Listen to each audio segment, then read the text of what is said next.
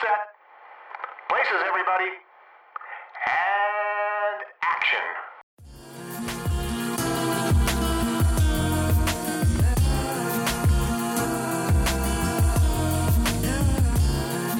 And I'm Ashley. Hi guys, you're listening to Black Girl Film Club, a podcast where two Black women discuss movies. I'm Brittany. And on this week's episode, we're discussing Claudine from 1974, directed by John Barry. So we're back again this week discussing Black families in New York, this time in Harlem, with a different spin. So this film was my pick again.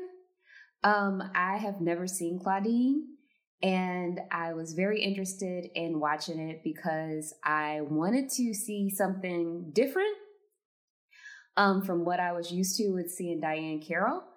I am going to be honest and say I'm not very familiar with Diahann Carroll's work outside of a couple of things, mostly like Dynasty and Julia. I'm used to seeing her very, very glamorous and like beautiful, like the epitome of beauty and things like that. And when I saw like Claudine and some of like the essays about it, I was like, okay, what is this film? What is it exactly about? And that's what like piqued my interest. And I was like, okay, we have to talk about this movie. And I'm kind of glad that we looked into it and watched it. Cause it was not what I expected at all in a lot of different ways. I know. I was kind of like, what's going on here? Yeah. I watched it twice because I'm so used to like a what do you call it? A closed caption thing or whatever. So I was kind of like, I'm struggling here to like understand everything that's going on. So that was kind of an interesting thing. But we did find, shout out to Ingenuity and YouTube. Yeah, I mean, yeah, hopefully it's not gone searching by the time this comes out. But this movie is hard to find. It has a Criterion release, which I was surprised about. I don't even know if people know that it had a Criterion release. Yeah, it was fairly recently. I want to say within the last 2 to 3 years. I feel like it may have been 2018 or 19. Because I remember when it was announced. It is definitely on my list now. It's probably going to be my next purchase along with the Melvin Van Peebles collection. Like, those are my top 2 next picks because I need the Watermelon Man. Like, I need that. I need that movie. But this is a movie that I need a physical copy of. Like, after watching it for the show, I need this. Right. Yeah. I mean, it's well done. It's very well done. I feel like we didn't really talk about like, I guess because we only watched the one movie, but I guess we can compare and contrast sort of like how the families are portrayed and things like that, because it's a little different from Crooklyn as far as like point of view. And I would also say like how the families are depicted, because I was just sitting there last night and I was like, all right, let me try to remember this movie because it's been a minute since I watched it. And I was like, what are the names of these children? I do not know. I only know the prominent kids. So I would say only like 2 prominent kids, I think. Yes, it's a whole bunch of kids, but and the rest of them just like, well, all right, you exist. I mean, they have names in the credits, but like, I don't remember them kids talking, having personalities. It's like 3. It's like 2.5 with personalities, and then it's the babies, and they're the babies. Yeah, they're just the children that are just like, I don't know what's going on, but I'm upset. Basically, as children would be. I would say this is like a social issues movie, but not in the way that it's like, you gonna learn a lesson today. Message? Yes, it's not like Keenen Ivory Wayans popping up with a message, but it is a message movie. It's a message movie. And I liked that it wasn't as heavy-handed as some of the more modern movies that we get now. Are you talking about because we're about to get another? No, I'm just saying in general. We're about to get another Jordan Peele extravaganza. I haven't watched the trailer, but I guess I watched the trailer. Like, oh, did you? I only saw Steven Yeun in a cowboy hat, and I was like, "Well, I see that you've been listening. However, I'm not easily swayed." Not after Candyman. Oh, that's not. Yeah, that is him though. I forgot he wrote. No, it was heavily. That was him. That was his fault. That was him working through another person, and we shan't ever have that again. I got one in the chamber for that movie for real. That was upsetting. Upsetting, depressing, annoying, all the ings. Yeah. Yeah, I would say this movie, I guess where it's time to is, it, whereas we might know these things today, I feel like what they're talking about would be very illuminating for certain audiences and possibly just like affirming for other audiences, particularly Black women who are being looked at in sort of a negative light for having large families and that kind of, and like having to take government assistance, even though government assistance has a lot of very stringent rules that I feel like people don't really take into account. They just feel like the government is just giving you money every time you get government assistance. And I was like, girl, does this government look like you live in this country? Do you think that the government gives you anything like for real? With no strings or rules attached, like, be honest, like, these penny pinching motherfuckers. But like a country that is built on the mythology, like its own mythology of like, we built this from the ground up with knowing that it did not build anything on its own. Like the people who came here and pretended like they built everything on their own. You think that like that's what I learned in history and from various Netflix productions. You couldn't even cook for yourselves, right? Like y'all was shivering and y'all seen the like even referencing another movie like The Witch. Yeah, y'all went out to the wilderness on your Homestead Rescue, on your Laura Ingalls Wilder, on your Little House in the Prairie, on your John Wayne. Like freezing and shit. And almost died. Well, I mean, yes. So like without other people, without Indigenous people, without Black people, without other people of color, bitch. Oh, y'all be dead in the water. Mm-hmm. Just out here. We wouldn't have none of this. That's a fact. So all this like hemming and hawing over like fucking giving people money, and then you don't give them enough money, or if they do anything, they're like, "Well, we gotta dock you." It's just like, bitch, it's like it's made to keep people in a certain cycle of poverty. Mm-hmm. And then they talk about quite extensively in this movie. Sometimes I was like, "Well, girl, have a normal conversation," but like. But it's like it's generally, I mean, it's the defining part of the relationship, because when you suggest this movie, I thought that they were already together and they just had this big ass family and they were just like going through it like good times, but like that's not the actual plot, because it involves Diane Carroll's character Claudine meeting, well, no, she's like admired him from afar, I guess, but she meets Rupert, aka Roop, aka James Earl Jones, being very young, but also looking much like James Earl Jones has always looked. I know he looks like a dad / granddaddy a little bit, a young granddad. Like but he's your granddad was 45. But he's all pruned and like built and stuff. How tall is James Earl Jones? I have questions. Yeah, she meets him and they develop like a thing. Thank you, screen time.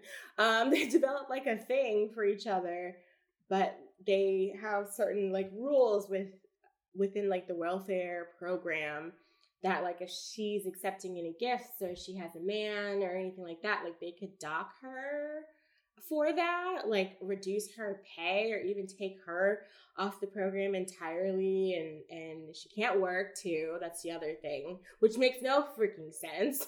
Like she can't work, so she has to rely on this government pay, and she basically has to just like sit there and I guess like raise these children until they're 18 until she can finally work, which I don't know how old she'd be by then, but it makes no freaking sense.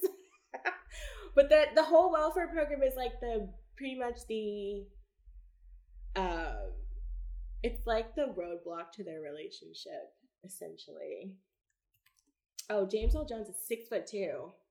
Yeah, it's crazy. Okay. I mean, it makes sense because I was sitting there looking at him and I was like, he's so young, but like he also looks much like he does now. I mean, not now. He's like 91, but like as we would know James Earl Jones to look like. And like, okay, so what was this? A little context for a lot of these things, because another thing why I found this movie like so good is because this is an area of interest for me, like government programs and how they can be used better to actually like help people is important to me.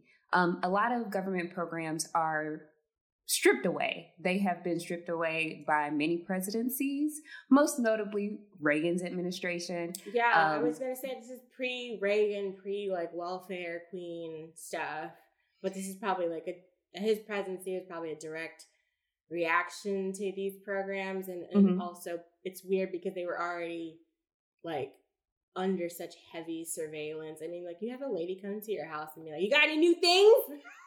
You bought yourself something nice? If you did, well, guess what? We're gonna dock that from your next deposit." I'm like, what kind of shit is that? So like they're like, it's very stringent. Like you can't have, like Ashley was saying, you can't have anything. But these programs were put into place, like social welfare programs, just so you know, and I'm pretty sure you have already realized at this point that the United States has the worst social welfare programs for its citizens probably in the world. They're one of the worst. Yeah, I would assume so. I feel like even in countries where you'd be like, they don't have anything for their citizens, so like I feel like they would take a lot better care of them than they do here. But a lot of these programs were put into place as part of the New Deal by FDR, his administration, as a result of the Great Depression, as everything that happened with that, because people were left with nothing after all the banks just had nothing. So with like the programming there were programs to fortify the banks so they couldn't bankrupt banks and families and leaving families desolate. The original program for what is known as welfare at this particular time was assistance for dependent children, I believe. That was one of the programs that was put into place along with Social Security. So those programs did not exist prior to the New Deal. And all this stuff is pretty new. Like when you really think of it, it's only about 100 or so years, maybe not even, because when it was the Great Depression, 1929 to like 1930 something, right before World War II. And most of them were put into place like 1935, I believe. Yeah, so we're not even there 100 years, and everybody's been like, "Nope, get rid of this shit today." Yeah, and like with Reagan, I know this is 1974 when this movie was made, but with Reagan's administration, he was like, "Okay, y'all are spending too much money. Too much money is going out on these social programs, so let's strip it down." And with other administrations, including like the Clinton administration, he was like, okay, I like how streamlined these programs are for government standpoints. So he kept the government spending kind of slim. And that's why you have a lot of nonprofits that provide supplemental government support. Yeah, it mainly makes you think, like, why do we have a government exactly? If I'm not being taken care of. It's like, well, I don't need a government. That's everybody's favorite thing. I have a friend who's like that. She's like, I don't take handouts from the government. I'm just like, but you give them taxes at the end of the year. So essentially, they need to be giving you back something, girl. And they're giving all your money to go bomb people in other countries. Like, can I just get a little bit of something? To have to, I mean, do you know how much rent costs? Like, what the fuck is this country? It's so ridiculous.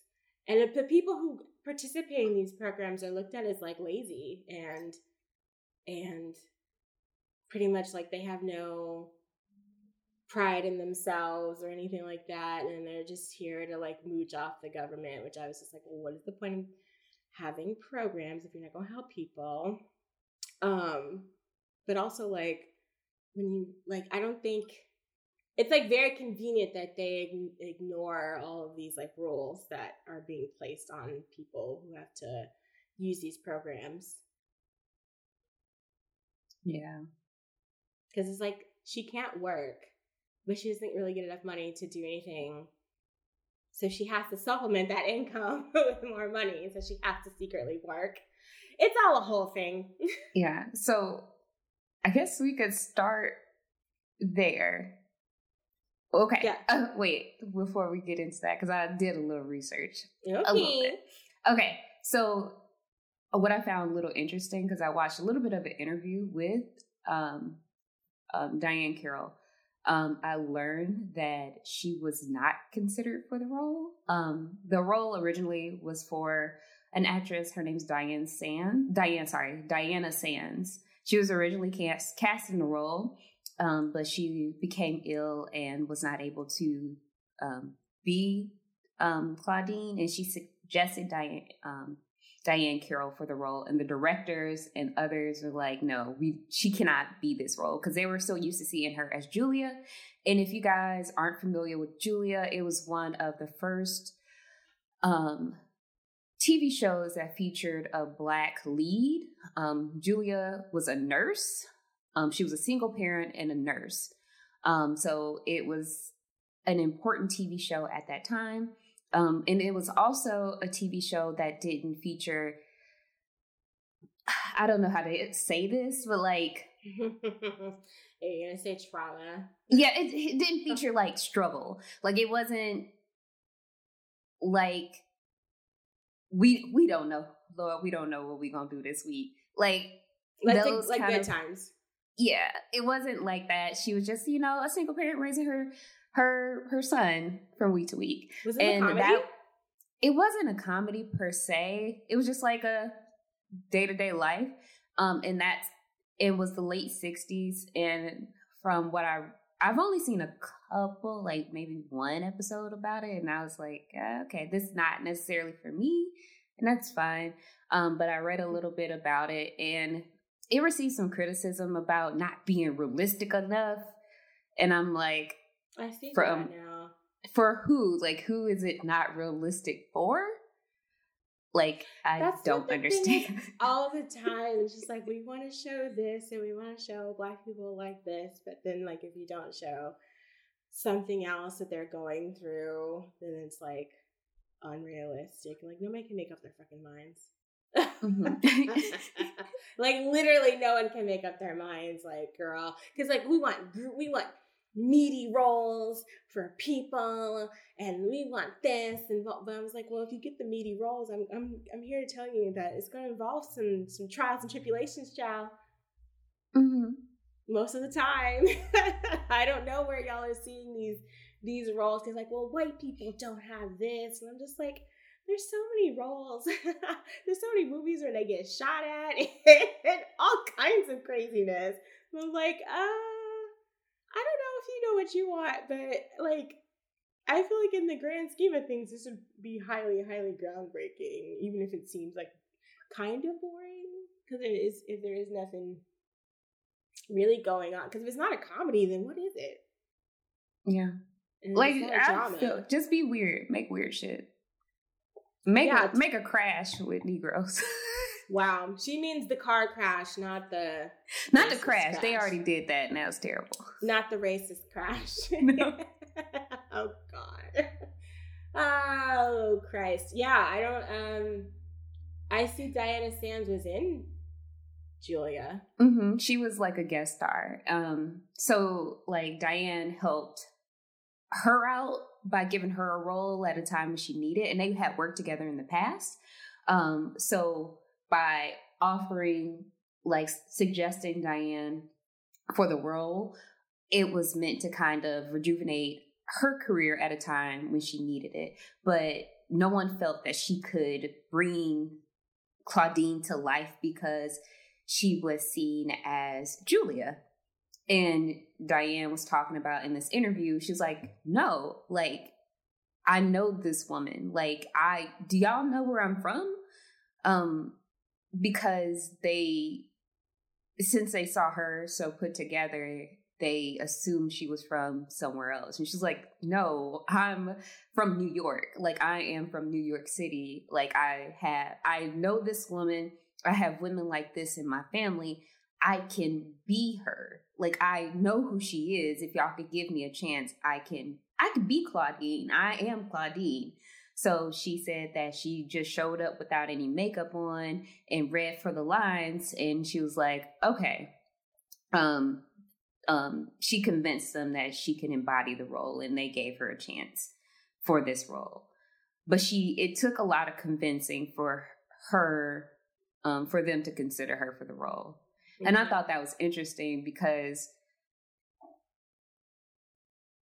from what I knew of her, I couldn't see her as Claudine either. Because she's high glamour. Like, she is telling Dwayne Cleopas Wayne to die. Like, just die. Like, she is protecting her baby, Whitley Gilbert, from this man who is, like, below her status. Like, she's glamour. She's dynasty. Like, she's glamour. So this is like a everyday woman role. And that's what I like about it. Mm-hmm. But this movie also had me stressed out in a whole bunch of different ways. Okay. Yeah, I feel like there's some parts where I thought it was going to be a little bit more drama, and then it'd be drama in a different way, and I'm like, girl, what's going on? So, and I feel like she was nominated for... She got an Oscar. Oscar nomination. Yeah, she got an Oscar nomination for this role for Best Actress, which I don't think you ever hear about. At least this is the first time I'd ever heard about it.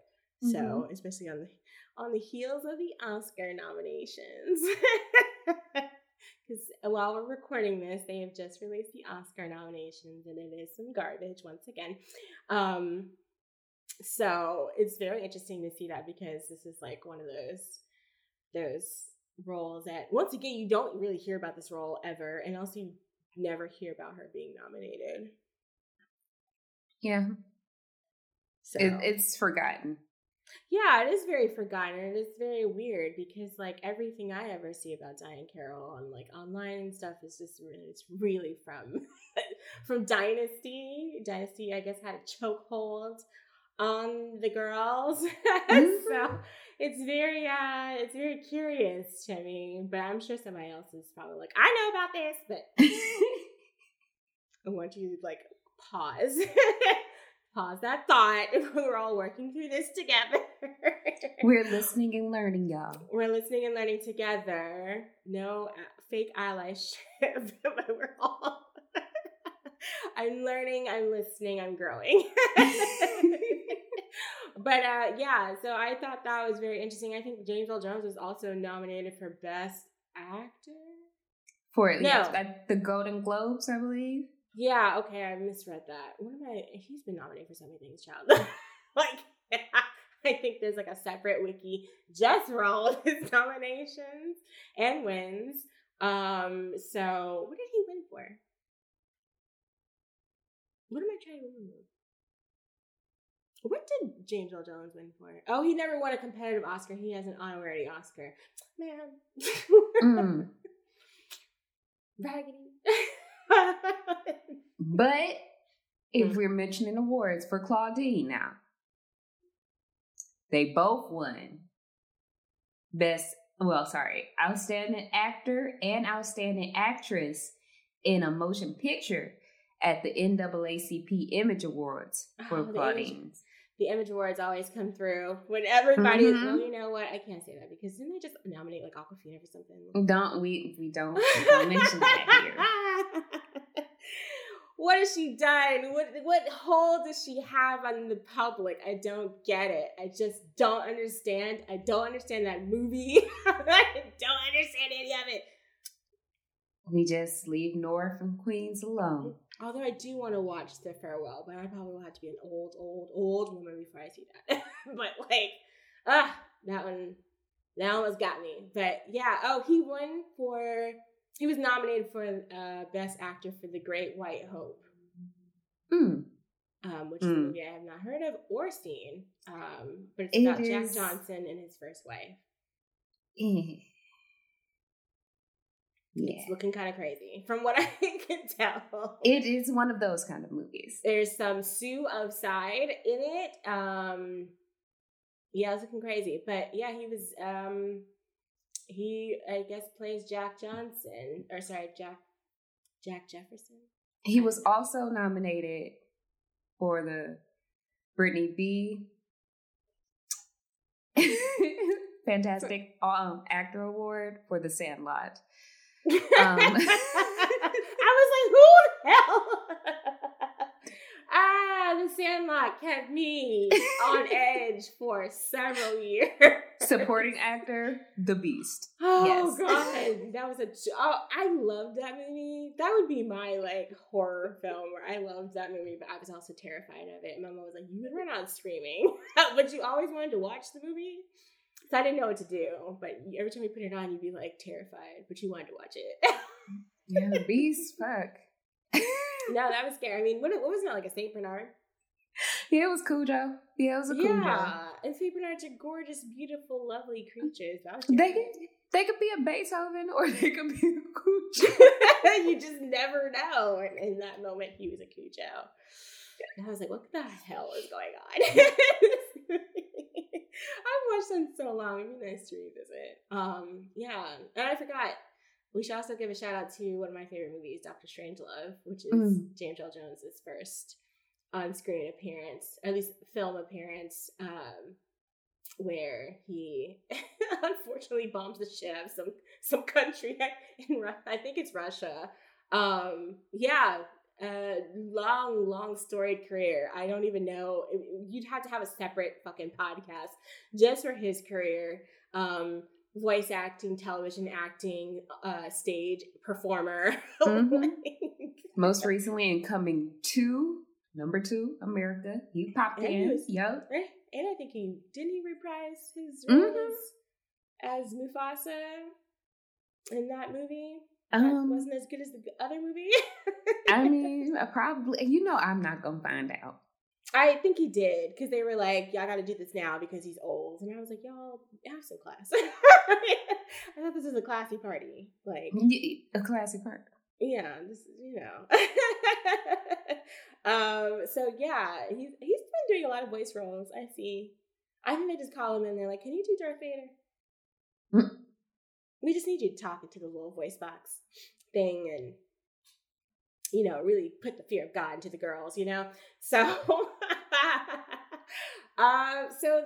this movie starts in Harlem. I believe that's where they are, where you see Claudine and all her kids, and they're like walking her to the bus stop, I believe, where she gets on a bus. And I love these bus scenes because it's like her and a bunch of other Black women gossiping and talking a lot of filthiness. They was like, girl, you okay? You know what you need in your life? Some dick. Basically, she said vitamin F, and I was like, oh, it's the dick appointment. You know what you need, girl? That dick. That's why you're so tired all the time. You just need a little dick in your life. That's fine. Yeah, some lady was like, I've been taking my vitamins. And I was like, okay, Miss Dora. Where's Dorothea over here? She was a Dorothea for real. It was an Ethel, it was a Dorothea. Give me another one. An Annie. Miss Ruth. Yeah. Miss Ruth. Yeah, I was giving a lot of that. And she's just kind of, didn't she say something like she can't have a boyfriend or something? Yeah, she's like, y'all know I got kids. Y'all know I can't be bringing anybody into my house. I ain't got time for that. Yeah. And they was like, girl, everybody got time for it. You better just live your life. You better make some time, shit. And she's like jokingly appalled, but it's very funny. But like we see them pause. I forgot. We need to talk about the music. Oh, it's Gladys Knight in the Pips. Yeah, and the music and the lyrics were by Curtis Mayfield. So this is a production. Mm-hmm. I don't know who John Barry was, the director. Was he? I learned a little bit about him, child. Polish, Jewish, and Romanian. He was also blacklisted because they thought he was a communist. So he was like with Trumbo. Wow. So he had to live in exile in France for a little bit. Oh wow, they got him out of here. Yeah. So like he was blacklisted in Hollywood because he made a short documentary about like all of the directors who they were like, y'all are communists. Like what y'all up to? So he had to peace out for a little bit. Yeah, he was jailed too. Mm-hmm. I guess he was in it. Well, I guess the person who accused him had been jailed by Congress. And I guess he was like, well, here go him too. He testified to clear his name. Mm-hmm. Or cleared himself by naming names, sorry. Oh Lord. So after the person who accused him, I think his name Edward Dmytryk. That's probably way off. But he got to resume his career, and so I guess Barry and a few other people were like, "We gotta go." Yeah. So this is actually like his first. Like he had made some other films after like things were cool for him to like try to ease back into film. So he made films like in France in the like 60s, but like this is his first film that he made, like one of the first films that he made in America. Yeah. I don't know how many other movies they have. It's only like a few on here, I'm sure, on IMDb. But yeah, that's wild. Mm-hmm. Yeah. That shit is wild, man. Yeah. Oh, he made movies up until 2000. Oh, yeah, because he died in 1999, so I guess this one came out after he died. Woo! That's a life. Mm-hmm. That's a crazy life. But I thought the music was very interesting. Those are some big names for this type of movie. Again, I'm just kind of like, how did we not hear about this movie more with these kind of names attached? Mm-hmm. But so Claudine is on the bus with all these other women, and you see that she is riding from the city to like the suburbs. They don't really confirm like what suburb because this looked pretty far out. There's a lot of grass. Yeah. A lot of grass, a lot of trees, a lot of white people. Mm-hmm. And so we figure out that she and I believe the other women on the bus, but basically a lot of them are all riding out to the suburbs for their jobs, including Claudine. We find out that she is a maid in this like white woman's house. We like never see this house again, but so she's there, and I guess the lady of the house is talking on the phone about, I don't know, World War II or something. I don't know what this lady was talking about, but pretty much nothing. And Claudine hears the garbage truck. And so she finds herself some scraps. She ran out with 2 pieces of grapefruit, like, oh shit. Like, She was strategic. She was like, let me make myself available. She was late as hell to work. Yeah. Also, the boss is on the phone talking about Claudine late again. I was like, oh fuck. I was like, oh shit, Claudine late. Fuck.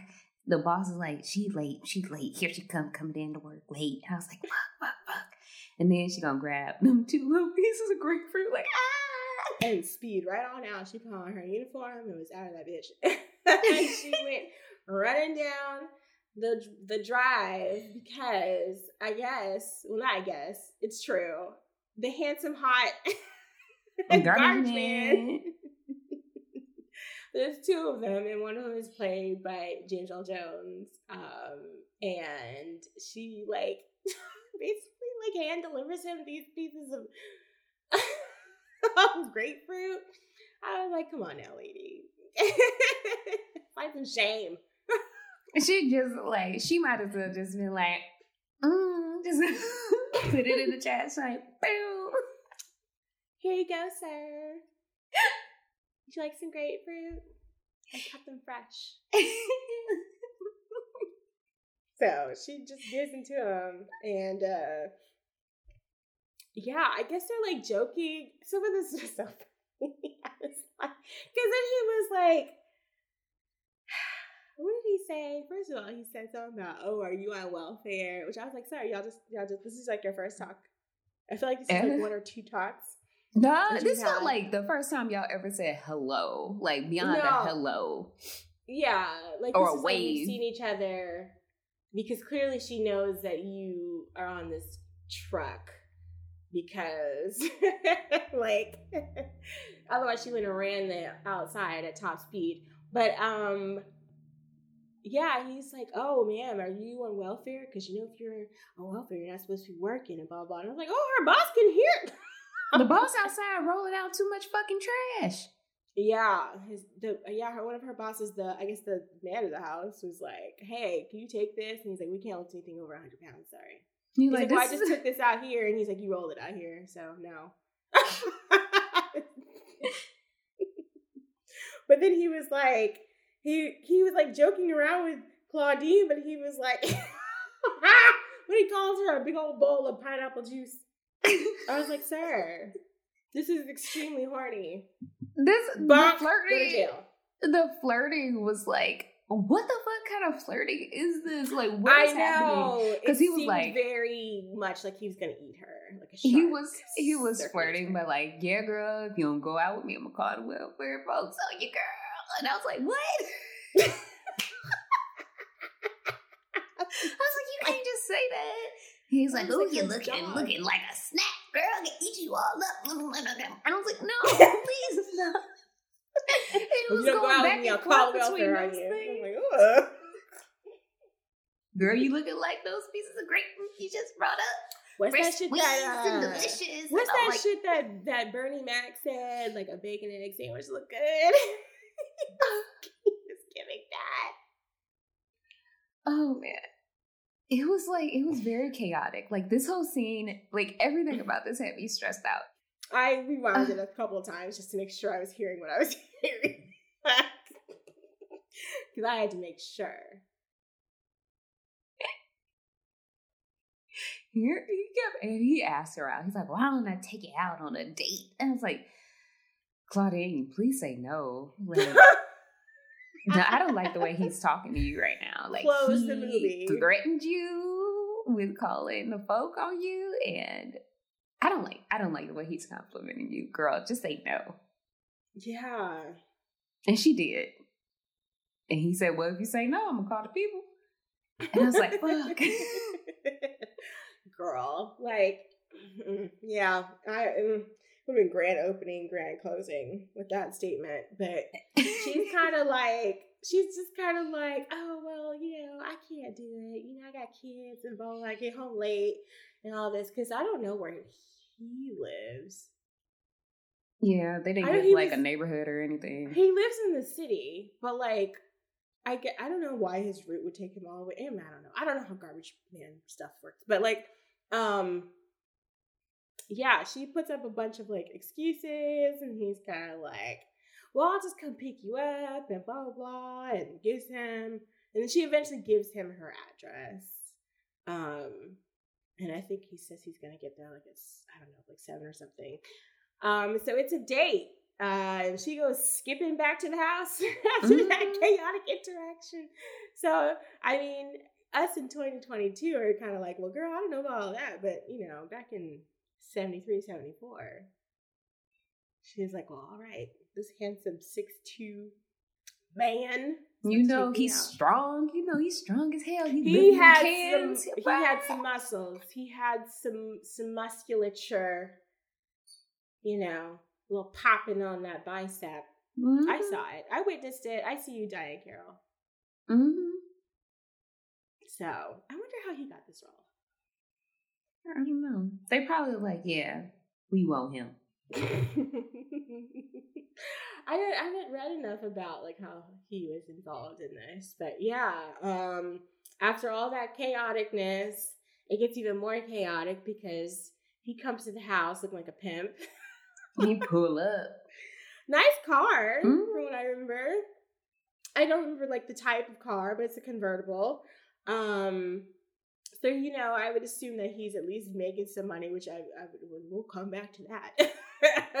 But he, you know, pulls up and he's kind of like, hey, I'm a friend of your mother's, let me in, or is she here, or blah, blah, blah. And the kids are like, yeah, like, hell no, you ain't coming in here, Mr. Welfare Man. We don't know who the fuck you are. My mama said, don't open the door to strangers. And she was right.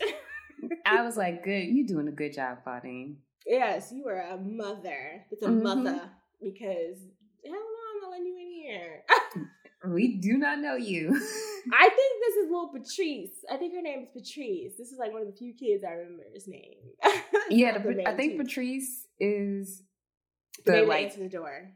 The second oldest girl. Oh, no, see, I can't tell. Well, there's only like 2 girls. There's 2 girls and it's 3 girls. Where's the other one? It's a baby girl.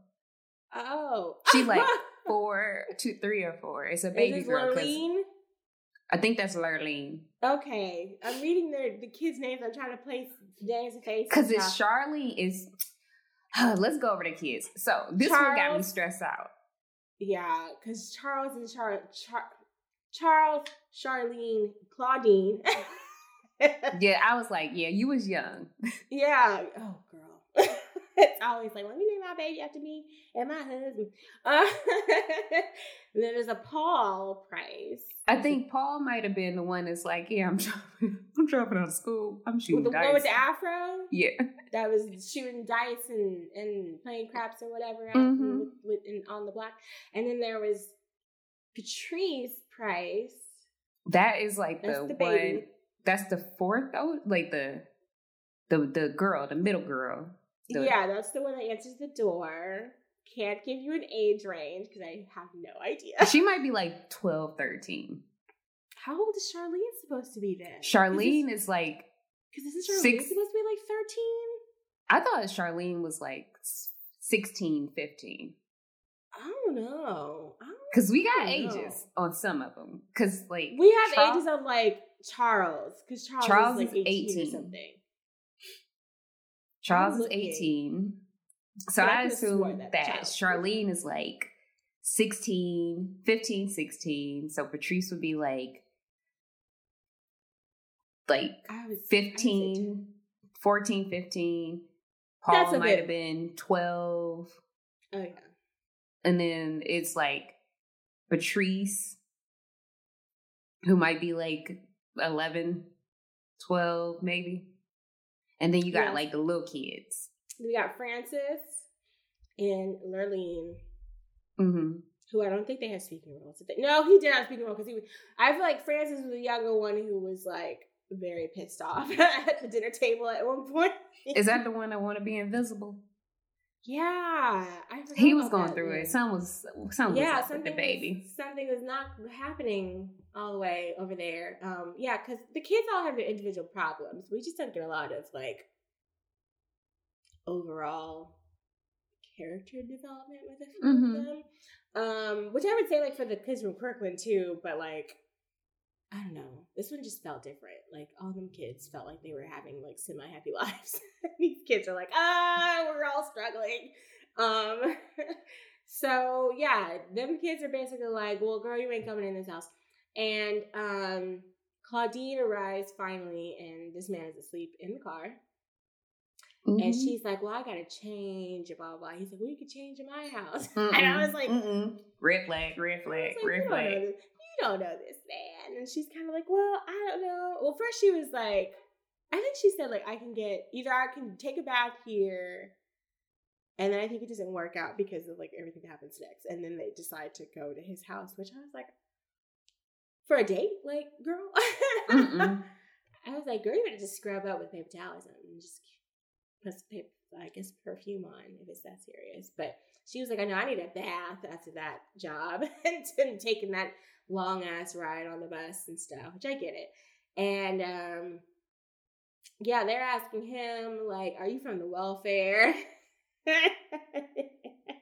And you could just tell, like, he was just, like, not prepared. Like, no, his eyes, like, when she's trying to, like, call off the date. She was like, bro, can we just do this some other time? Because I'm tired. I stink.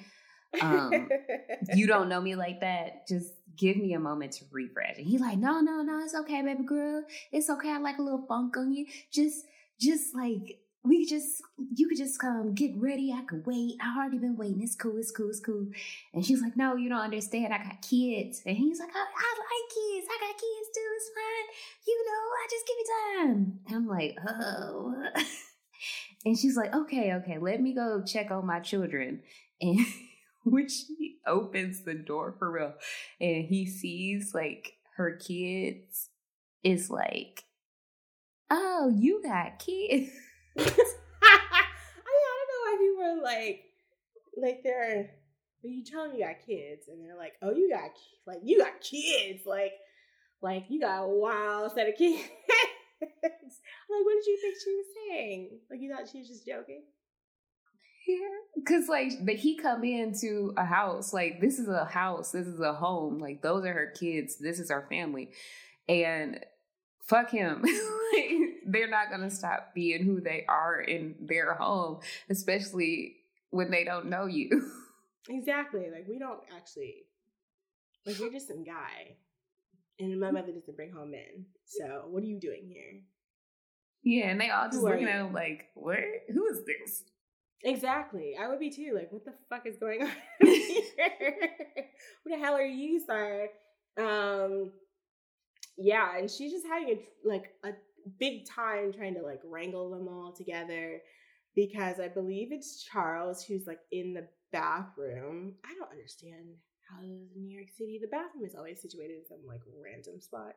It's almost like an afterthought. I think sometimes it was an afterthought, but, like, the bathroom is in the living room. I don't know.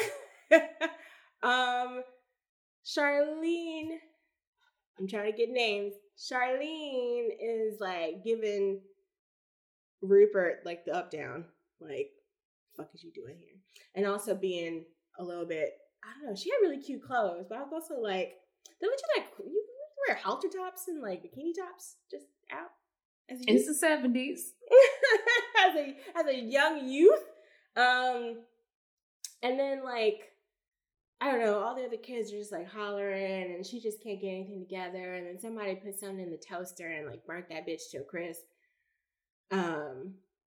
Oh, yeah, she's also asking, this is when we start figuring out about, like, Charlene and her boyfriend, who is named Tommy, but seems like he has joined some sort of collective, if you want to say that, because he's going by Abdullah.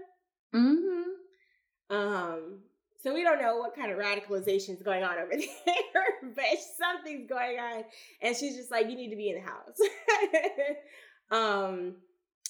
And so, yeah, he's just out of place here. He's looking like, bitch, I made a mistake. Anime sweats. He was like, I made a huge mistake. And so, Charles don't get a bathroom.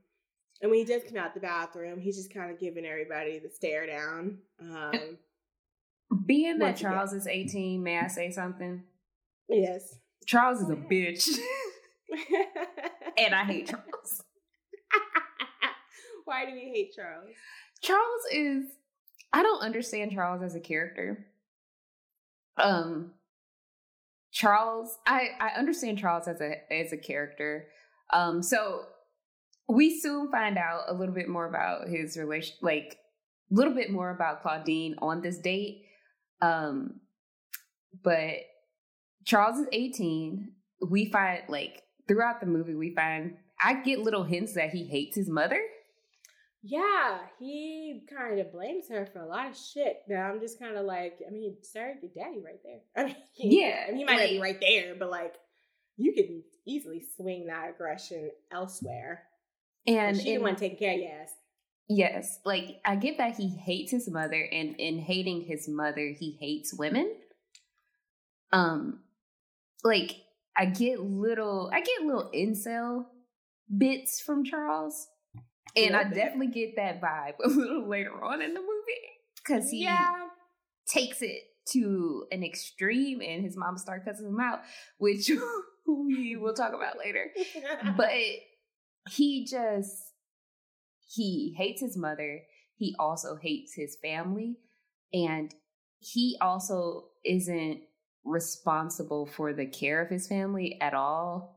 And I understand that being the oldest, you do have to, like, in a situation like this, you might have to step up and care for, like, your younger siblings. And maybe you even have to care for your parent at certain times. But he's just nasty. Like, and I don't mean, like, hygiene nasty. Like, his attitude is nasty. Like, he ain't I'm not talking about he musty, but, like, he's nasty. You're the musty... Well, I gotta find a name. What's a good alliteration? I'll come back. The musty musketeer. Like, he's a nasty person. Like, he has a nasty attitude, and it's not like being a teenager. Yeah. Like, you know how teenagers have, like, attitude. They go through things. They have emotions, and they have difficulty processing them. And he doesn't necessarily have an outlet for them. Like, I feel like that's who he might be as a person. Yeah, because I know so the way the family is structured, I can't remember how many fathers these children have. Because she says at least it to 3. To Rupert. Okay, so I caught 2, because I feel like she said she was married. She was married at least twice. Yeah. Which made me... Like, I'm not upset at Claudine. I was upset at Rupert's reaction to something. Because Rupert is also a bitch. Let's just talk about that. He's a huge bitch. I think I absolutely hated him. Spoiler, I absolutely hated him way more than I hated Woody. Like, I was just like, sir, I know you want to be creative. And that usually doesn't include, like, children and stuff. So I get it. Even though you don't help out in the household. I get it. Sir, this woman told you, I have a family. Yes, like... Oh, and Rupert is a fucking bitch. Like, Rupert you're doing a lot, and you're doing a lot of judgmental things, and you have no room to talk when we figure out what's going on in your life. Being a Twitter nigga. Oh, Rupert a bitch. And like come on, sir. You pushed your way into this lady's life. You pushed your way, and like when you were introduced, you saw her family. You saw her family, and you saw how she cared about her family, and she also laid out how things were with her family, and she didn't want to upset it because she had to care for her kids, and you took it upon yourself to upset it. Like, that's all right, baby. I'm like, is it that all right though, baby? Like, this lady's family ain't going away. But yeah, like, I guess, like, I mentioned the fathers and stuff because, like, they're clearly, like, different children by different dads. I have no idea which kid is with which dad, but he does not like his family. He does not seem to like his mother, as she's like, I guess being called, like, it's her fault for whatever reason. I was like, well, you wouldn't be born, first of all, and second of all, like, it's not her fault that she has, you know, other men in her life that have left her. Like, that's their fault that they left her. Because they're nasty people. Yeah. Like, what?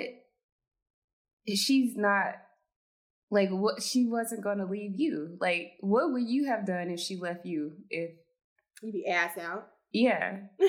Like she didn't leave you when they left, and she could have. Yeah, that's why everybody thinks they like, oh, I can survive on my own. And I was like, can you survive on your own? I'm like in my early 30s, and I'm like, I don't think I can do this for much longer. Like, and then I mean, sir, what are you talking about? But he's not doing anything either. I hate when people are like, oh, I'm such a man. I'm the head of the household, and I was like, but you don't do anything. You don't have a job, from what I can tell. You don't help the babies with their homework. You don't cook them anything. Mm-hmm. You don't take them places. So what do? You're not anybody's head of anything.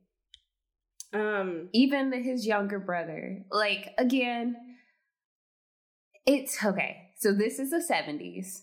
It's not the baby's responsibility to care for the babies, but their parent is working, and they're all trying to take care of each other, right, and look out for their best interests. And they're all trying. And even Peter, like, is his name Peter? Paul. Well, that's biblical names. I was close. Matthew, Mark, Luke, and John. Paul, like, even he helps. Like, he cares for the little ones a little bit. And he has a relationship. He has a relationship with his siblings. But Charles is like completely hands off with everybody in the house. And I understand that's being a teenager, but he's just nasty. He just takes to a level. I'm just like, well, are you gonna get out or what? Yeah. You just gotta be a grown man on your own. Like, if you're gonna have that kind of attitude, like, you can leave, because that's one less person use the bathroom in the morning. That's all I gotta say. But and I hate being that. Like, I hate when people do that to their kids too. Like, when you turn 18, you gotta go. No, but it seems like he wants to go. Yeah. And she's not telling him that he has to go, because she absolutely could tell him, like, please make my life easier. There are a lot of you in this house. But, like, he's not really doing anything.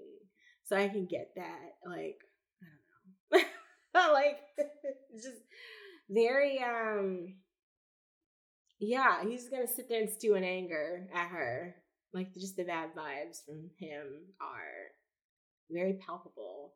And Charlene is a little better. Like, she thinks that, I feel like she likes her mom, even though she's, like, annoyed by her siblings, but she doesn't, like, do them like the rest of them. But Charlene is this close to making huge mistakes.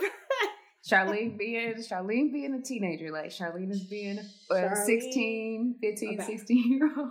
Charlene about to be another girl on the IRT. Oh, Lord. The babies got me stressed out. My goodness. But yeah, she, like, her mom is always like, you need to watch yourself, with that boy. She was like, I don't want you out here. Yeah, and Charlene was like, well, girl, don't you come home pregnant. I was like, okay. So everybody just mad at the mom. It's like, shit. Oh, okay. So, when the kids be like, mama, don't you come back here pregnant. Like, 3 of your kids telling you, don't come back here pregnant. I'm like, what the fuck? That means they don't seen you come back pregnant. And they're like, bitch, this is bullshit. This is awful. When 3 of your kids sit you down, like, mama, don't bring back no babies. And she's just like, I'm an older woman. I can go out and have fun and do things. Like, like, no, you can't. She had to sit them babies down like, I am 36 years old. I can do what I want. I am still young. I was like, you know what, Claudine? You are still young. You still got it, girl. Yeah, she does. Like, I think, doesn't Rupert assume that she's like 20 something? She was like, girl, ain't you just like 25? She's like, I'm 36. And he was like, woo. Yeah. He thinks she's like way younger than what she actually is. Because she's like, I had my first kid at like 18 or something. Mm-hmm. So, yeah. Because he was like, damn, girl, you so young with all them fucking kids.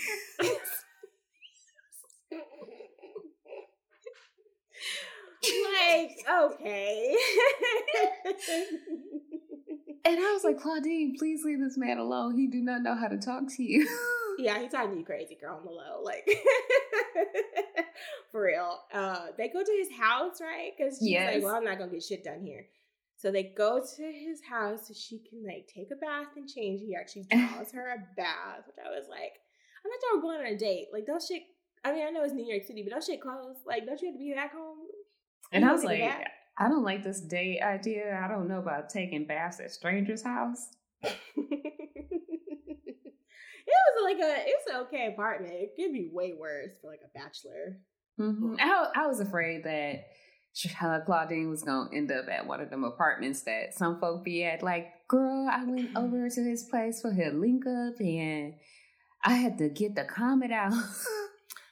Child, the trend of going over to a man's house and it's filthy and you staying more than like 5 seconds, like, and then you tell us like, oh, I couldn't have it like this. I cleaned up everything. Molly the maid. At least make him clean it up. And then be like, I can't be with no brokey. But I went to his house and I cleaned it up and he has shit everywhere and there's like, you know, mold growing and What are you saying to me? Because I'm sure people will watch this and be like, I would never date a garbage man. Mm-hmm. I'm like, I think that man is making okay money. Yeah. Like, I don't know, like, when garbage men, because some of my garbage men, like, generally do make, like, pretty good money for, like, stuff. Very good money. I feel like people are always like, when you hear garbage man, like, you're thinking of someone who's, like, literally just, like, in slop. And I'm like, do y'all think of Oscar the Grouch? Like, I think they're, like, thinking, like, they're just, like, rolling around in, like, dirty, grimy stuff. And I was like, it's literally, like, a public health service. Like, you cannot have a functioning society with garbage everywhere. I'm sorry. This shit is near collapse already. If the garbage men go, it's in total collapse, child. Like, one thing, okay, while we're talking about this, one thing that I hate is when people put others down for the jobs that they hold. Like, don't do that shit. There's nothing wrong with being a garbage man. There's nothing wrong with, like, working fast food. There's nothing wrong with any of that. Now, if you feel like you can't be with somebody because of the money they don't make or do make or whatever, like, that's, like, your personal, like, whatever. But, like, they have a job. Yeah, and just remember, where you think you are, you may not actually be at in life. And you could be a paycheck away. Everybody here is from pretty much that particular job yourself. So just keep that in mind. You lose one paycheck and everything is ass fucking out. Like, a paycheck, an injury, just anything can happen. Yeah. There's nothing wrong with being a delivery man. They literally are keeping our world going at breakneck speeds. This is not normal for you to get something the next fucking day for nothing, paying absolutely nothing to have something delivered to your house, to your front door by the next day, the next night, even sometimes hours later. Like, that is chaotic. So, like, all these people who work, like, quote unquote blue collar jobs, like, there's nothing wrong with that. It's literally keeping the country going. It's keeping the actual world going. It's fine. I had no issues with him being a garbage man. It's just like everything else about his personality. Oh, okay. Again, aside from his occupation, he trifling. Like as a person, trifling. Rupert is trifling. No, he's real trifling. Like, why? And we will tell you why, because he's going to tell you. He's going to tell you. And it's just like the little things he be saying. So the only thing, like, okay, when she takes his house, he, like, runs her bath and blah, blah, blah. I think he also has sex workers in his building. But girl, I mean, like, it's New York City. Like, I don't, like, whatever. And so, like, he also has rats. But again, it's New York fucking City. Everybody, like, literally pop out your toilets. Literally everybody got a rat or two creeping in them walls because you're all on top of each other. That's usually what happens. I think there's rats here in California, which upsets me. If I ever hear one, I'm gonna cry. But they just sound differently, Ashley. They be like, they sound like Ed from Good Burger. Oh, okay. So if you talk one, so if you get Ratatouille, that's what it's gonna sound like. I will literally be like, I'm booking a ticket home. So, let me know when y'all can get in and get out with that situation, but I won't be present. So, yeah. So they're talking, and he's asking her about her age. Or like, oh, he's like, oh, I thought you were like I think he says like 30 or something, but she's 36, like we confirmed, and she says something really, I think. I don't want to say poignant, but like she's very aware of how people see her. this is, I think, the time, because they do have sex. They do have sex. I can't remember this before. I think they're eating first, because they were supposed to go out to eat and then they didn't. Because she falls asleep and this motherfucker. They both fall asleep, don't they? He runs her bath and she's so tired. He's like, if you need me to get in there with you, I can't. And I was like, you fucker. But she takes the bath and she falls asleep in the tub. So that's why they couldn't go out. Because she fell asleep in the tub and he's like, what the fuck taking so long? And he he doesn't knock on the door. He just goes into the bathroom and she is in the tub and she's like, ooh, what the fuck? Like, she's in a tub and she's like trying to cover up. And he's like, well, it's too long, so I'm gonna go get some dinner. And so that's when they have their like chicken dinner. Yeah, they have chicken, and basically Claudine says something about like, haven't you heard about all these ignorant black bitches who lay out with some random man so she can get money from the government? I get $30 a piece for those kids, which is what people really think that people do. Like, they just have kids to be on welfare, when in reality, like, she's been married twice and she's also like dated twice, which I guess is the result of those kids. And so, like, it's very obvious that she's got a lot of, I don't say self-consciousness, but like, she's clearly in a position where people have judged her for how many kids she has, and she's probably on welfare and blah, blah, blah, which I was like, well, I was going to say, I don't know how people know, but then we find out she has like a caseworker that comes to her house and judges her for the things that she does or does not have. So people know in her neighborhood that she's on welfare. And so she's feeling, I guess most of her day she feels very judged in some form or fashion, either by her kids or by the neighborhood or by this man in a second. And Rupert reveals that he has 2 kids as well with different wives. So I guess he's got 2 ex-wives in different states. Yeah, and she's like, well, where your kids at? Like, why don't you take care of them? And so it kind of puts some things into perspective. Like, she has, when you abandon your family, who is left with the kids? Like, who is responsible for caring for those kids that you leave behind? It's 99% of the time it's mothers. Like, there are very few times I've seen a man have to take care of a kid, and when they do, it goes well sometimes.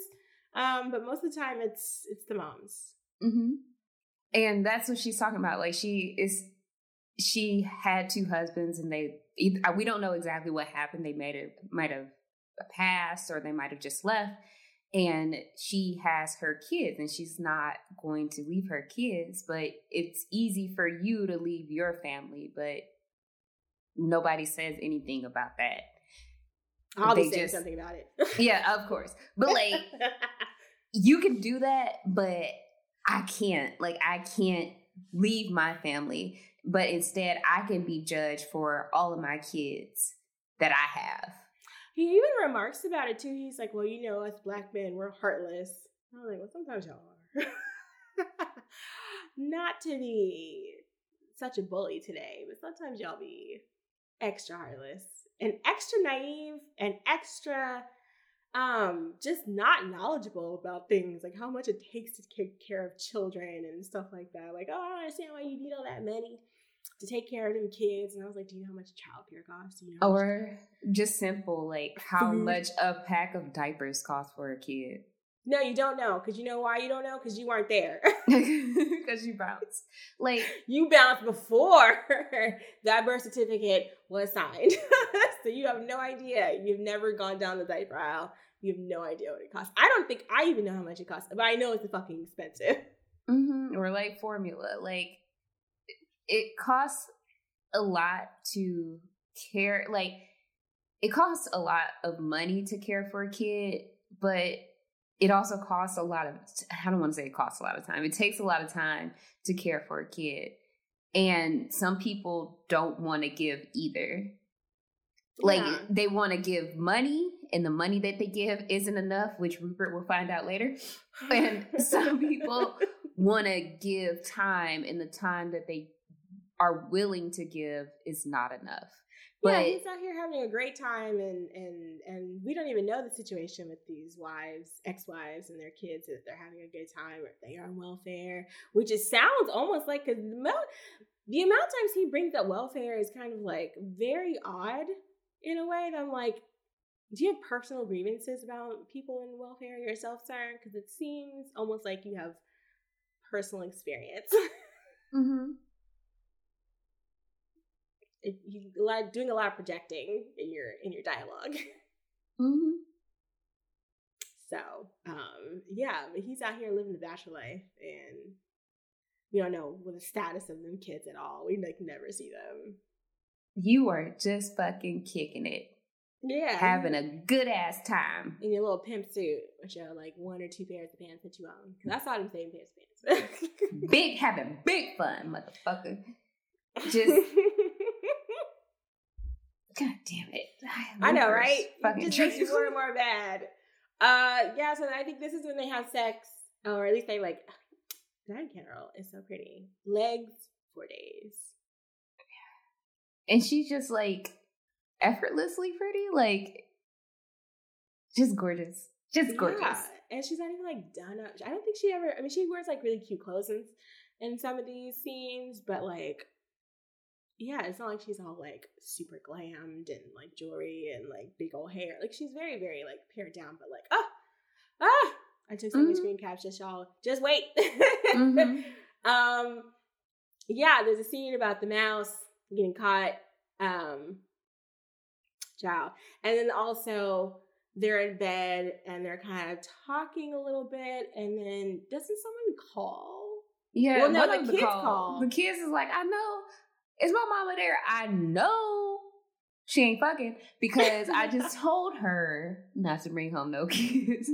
And they're also talking about, this person didn't do what they were supposed to do and blah, blah, blah. And so they're like snitching on each other and just generally just being like interrupting Claudine's moment a bunch of times. And even like Rupert leaves the phone off the hook so they can't call. That's an old trick. You can't do that shit anymore. You just gotta block people now. Yeah, you gotta block them or put that shit on do not disturb. But like, he puts the phone off the hook and she's like, no, put it back on, because I don't want them to like, there's an emergency and stuff. And then somebody else calls back and it's like somebody named Charlene or something. Not Charlene. It was like some other woman's name. Mm-hmm. He was like, hey, can I speak to Rupert? This is Mandy or some shit. And shit, they was like, he don't live here. Yeah, and she's like, who was that? I was like, not you being extra. I mean, it's fine, you're like a single man, but like, all right now. Mm-hmm. Tread lightly, bitch. Mm-hmm. Yeah. So yeah, it was Shirley. And I was like, she said, who's Shirley? And I was like, all right, you better be the big mama of this house. This ain't your house, but you better be here. And so I think they go back home, like they're watching like the sunrise. He takes her back to her house. And then like once she goes back inside, I guess they make plans to like see each other again, because she always thought Molly was gonna be a one-time thing. We're not doing this again. And he was like, no. He's like, okay, I will see you later this afternoon after work today. Yeah, like that, like the same day. And I was like, I guess them kids didn't scare you off like I thought they did, but ooh. He's like, I will see you later. Bye, babes. I was like, let everything settle first. Like, give her a break. And the kids are clowning him when she gets back. Talking about he's a garbage man. Stink. Such bad children. Bless these children. And she's trying to like help them with their breakfast, and then they're talking about, you don't have to be married to have a baby, stupid. And I was like, this conversation. And I was like, damn, they calling her like an old slut. Like, what are they trying to say about their mother? I was like, because what do you need to? They're like, what do you need to be out for so long for, so late for? It was like they was basically like, why are you coming in so late? Like, what you been out there doing? I thought we had this conversation. Like, why are you like getting grilled by like a bunch of 10-year-olds? It was very like, what? Well, not entirely like, why is your penis on a dead girl's phone? But like, it's kind of like that. Like, you have to answer to a lot of questions that you might not be prepared to answer at the time. But I feel like one of them, they were very close to be like, is that man gonna be our new daddy? Like, you know, sometimes people be asking, and it's very 90 Day Fiance. Oh. Like, here's your dad. I'm like, is it? Yeah, just met. You know, spent a collective 3 hours together. That's not your dad. Never introduce somebody like, this is your dad. It's a nice thought. I always think about Tiffany and Ronald. That's immediately who I thought of. He'd be calling him. Ronald is like my age or something. We calling him my boy. Like, oh, my boy. Like an old ass white man with a mustache and a pipe. Hello, my boy. I'm like, all right, y'all live like halfway across the world. I get one of these kids is your kid, and you feel a strong affinity for this other kid, but like, I don't know about all that. It seems very like you can't just call him Ronald until y'all are together officially, you know. But I leave the parenting to the parents. I'm just telling you, as a child, as a former child, don't do that. Hello, not a good my idea. boy. My boy, get the Christmas tree you want, my boy. He could not afford that Christmas tree. He said, go get that Christmas tree. Girl, I learned a lot about South African conversion rates, and it is a lot happening. Christmas trees expensive?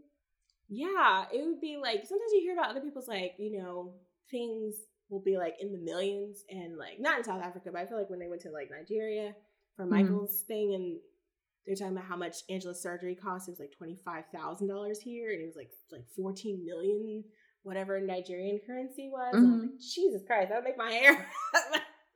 I'd have a heart attack. I forgot how much of like the South African stuff was, like the conversion rate. But like a Christmas tree would be like 800 something. And I'd be like, but like here it'd be like, I don't know, like maybe like $60, $70. It was crazy. Yeah. And I was like, oh, okay. Well, lots happening. I'm not going to be too hard on you, Ronald, but that my boy stuff be killing me, bro. He loves them kids, but he's a hot mess. Yeah, so Rupert is back like he said he would be. And the kids are like, hey, I hear the ice cream man. And you know, wouldn't ice cream be nice? It'd be nice to have an ice cream on a warm summer night. I was like, you know, this is it's hot. You know, ice cream tastes good. You know, we are children and we enjoy ice cream. Mm-hmm. You know, but as kids, we don't have money for ice cream. It's crazy. Isn't that a sad situation? Isn't that a sad story? Mm-hmm. But you can fix this easily. Mm-hmm. Especially, you know, if you like our mother. If you really want to get to know our mother. Mm-hmm. We can also put in a good word with our mother. You know how that is. We can facilitate this whole thing. We can make this so much easier. And we just make, for a one-time payment, like $1.25 for ice cream. You know how that is. Yeah, for all of us to get some. I don't know how much ice cream was back then. $2, like 10 for like cents. 5 kids. For like 5 kids, it probably was not $1. It was probably $1 for all of them. Yeah, it was probably like 10 cents or a nickel. Yeah, but that's not $1. I mean, that's like somebody gonna pocket something. Yeah, somebody's probably gonna be a Paul. Yes, take a little bit off the top, like a businessman. So yeah, Charles comes in and starts threatening niggas. Talking about every tear my mom sheds every year will cost you a quart of blood. And I was like, that's before I knew Charles. And I was like, yeah, Charles, You better say that. I mean, yeah. Sometimes you gotta be vaguely or very overtly threatening to your mother's potential lovers. I get it. You know, about to come up in this house acting crazy. Mm-hmm. And so Rupert is playing the game, but also like he's kind of like, I don't really know. And later we see him talk to his coworker. His coworker is basically like, "You finna get jumped by them kids, bruh. Stay ready." He was like, "Damn." Get your stance together and stay ready, stay alert, because they gonna come for you. And then like Rupert's like, "Nah, I got it under control." But then they're talking about her being on welfare, and the thing is that she only gets to be on welfare if she stays single. And I don't even think that means like married. I think that means like any sort of other partner. Yes. Which is crazy. Because I guess if she had like a boyfriend or somebody, they could be contributing to the household and contributing to income to the household. So she wouldn't qualify for like services. Yeah, which I was like, but she could break up with him. Yeah. But then they wouldn't care. Yeah. So I was like, can you get back on welfare? I'm sure it'd be hard. Yeah. Or harder to get back on welfare if you're off of it and then you're like back. But like, I mean, it's just like paperwork and all that other shit. Like she could be ass out. She like gets off of this stuff. It's a mess. Which I was like, why are you talking about this with your coworker? Like, seems very not your business. But we get a look at the social worker because they're cleaning the house, making it look like it's not a hurricane through that bitch. And they're being all nice and polite and talking to her. It's like some white lady. I forget what her name is. I'm sorry. They kind of do like, "Hey, Miss Bitch, welcome in. We're glad to have you." Yeah, hi, welcome to our home. They're all like looking at her like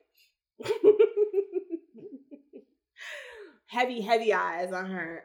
Charles leaves as soon as she arrives, which I was like, boy, nobody care about what you're going through right now.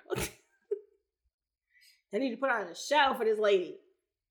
Yeah, just be nice. Damn, Charles, be nice. Like, whatever. And we find out the whole thing about like the gifts and the money and, you know, how that's a detriment to her benefits.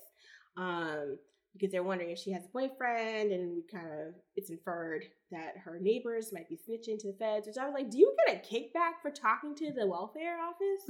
They were like, "So who is this light skin?" Your neighbor said a big, fine, light-skinned man was coming in. They said y'all was out late. Who is that? In the morning. I think he was like giving her stuff. Didn't he give her something he had found that somebody had like put out for the trash? It was like an old lamp or something. Yes, he was giving her trash gifts. I mean, it was a decent lamp, but like, nigga. Okay. He bought her other stuff though, because I think he buys her a toaster. To replace the old one. And that the baby almost stuck a fork in? Yeah, he burnt the bread in it and then tried to electrocute himself and possibly cause a massive fire. Oh, children. And Charlene comes home late one day, drunk as hell. Oh, Lord, Charlene got me stressed out. And this is when the stress began. She was like, "Hey, Mama." She was like, "Charlene, where you been?" I just was out studying, whatever she said. But then she said something about what is his name? Abdullah, yes. Was he teaching her dancing at the flamenco? Yeah, but then he said he was teaching me how to hold my liquor. And I was like, I'm confused about this man's, what's going on here? Because I was like, liquor?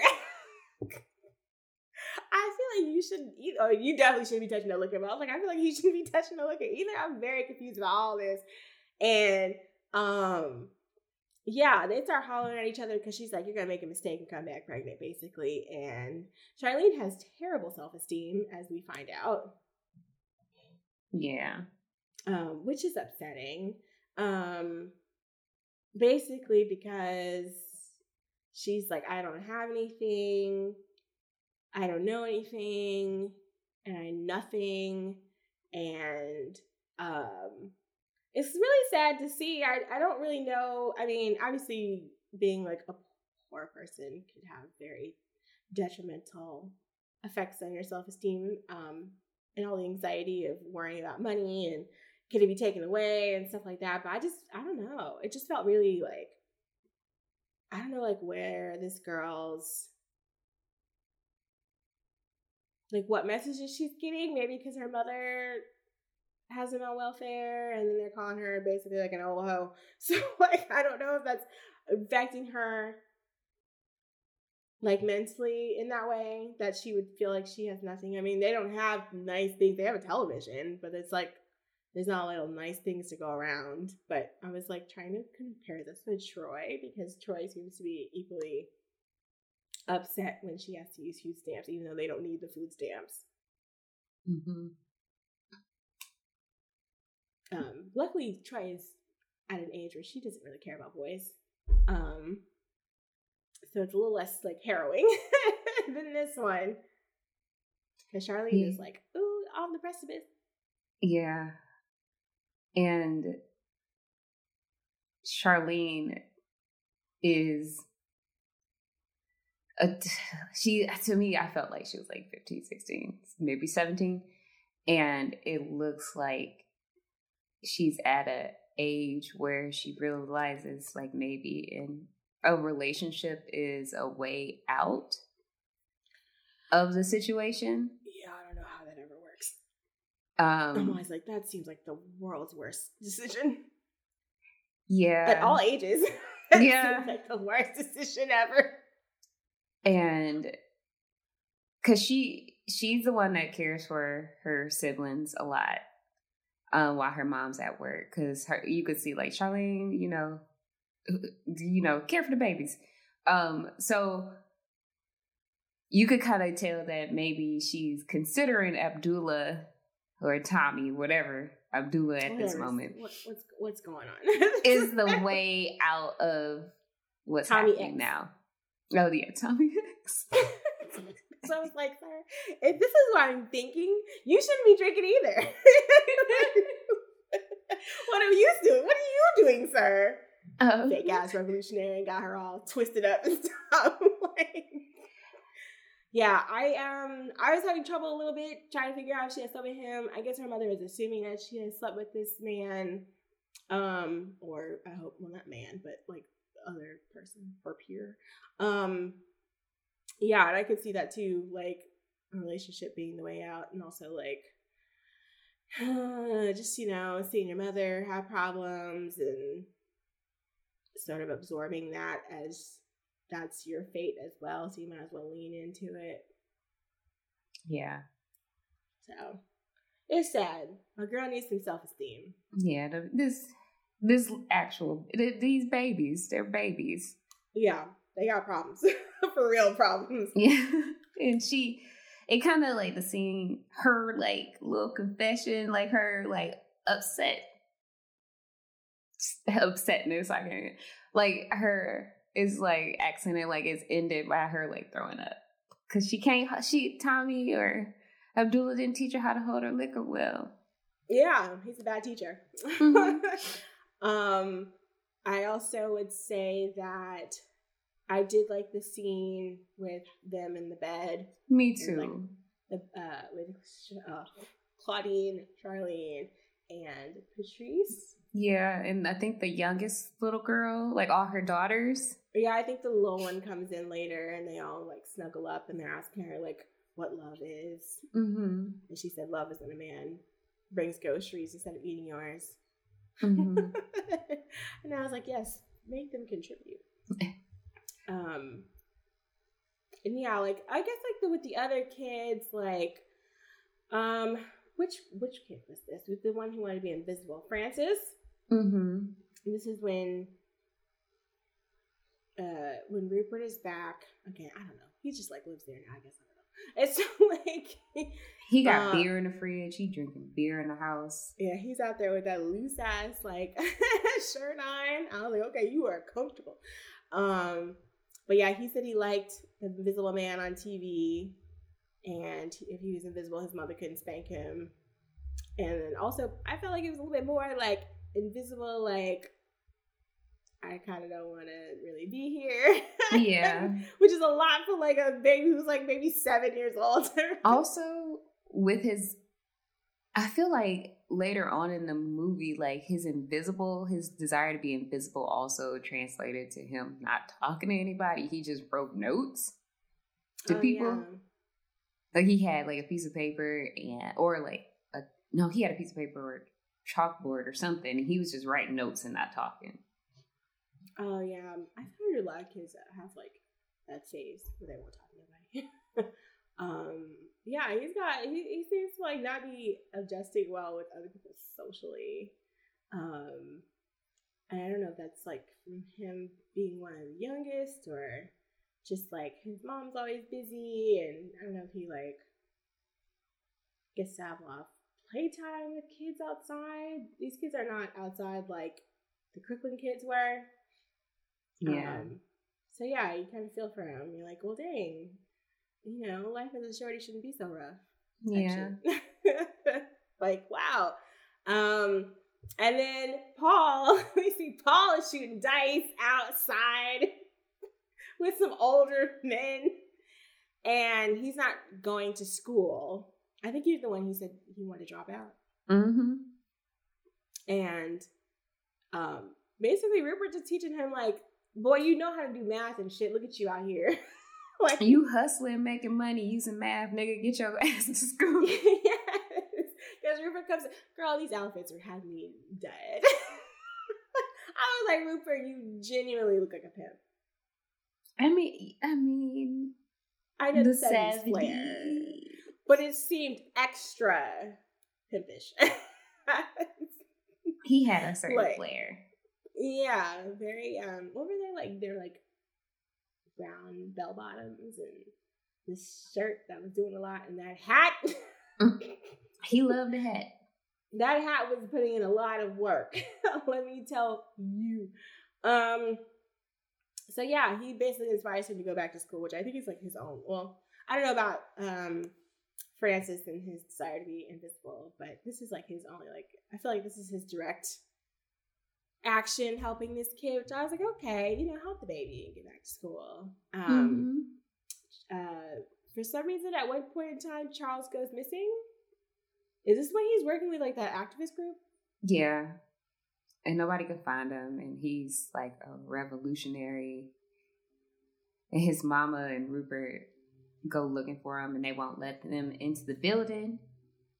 And Claudine is like, I'm his fucking mama. If y'all don't let me in here. Get out of here, all that shit. And they find him, and he kind of don't want to come home. And she's like, whatever. I'm tired. Yeah, he's like, I just want to be free. That's all. I think they're protesting like either like labor laws or like welfare, like the welfare system or something like that. There was one line that made me laugh where somebody said, you might be a black brother, but she's a black mother. And I was like, well, all right. It's giving Mother Gaia. Let them know. But also, like, how are you going to stop this lady from seeing her son? Like, fuck out of here. He's like, hey, you got to be a member to come back here. And she's like, well, fuck this. Bye. And, like, swoops past to see him. And he's just being Charles. So. Oh, girl. I was like, all right. I mean, I guess in certain situations you'd be like, well, it's not safe for you to come back here. But, like, okay. So this is when the social worker comes back. And she finds the stuff, and she also finds Rupert. Because Rupert fucking is a terrible hiding. But like, have you never played hide and go seek? Like, why would you tiptoe to another room? Like, and you know you're not quiet. You're not quiet. You're not small.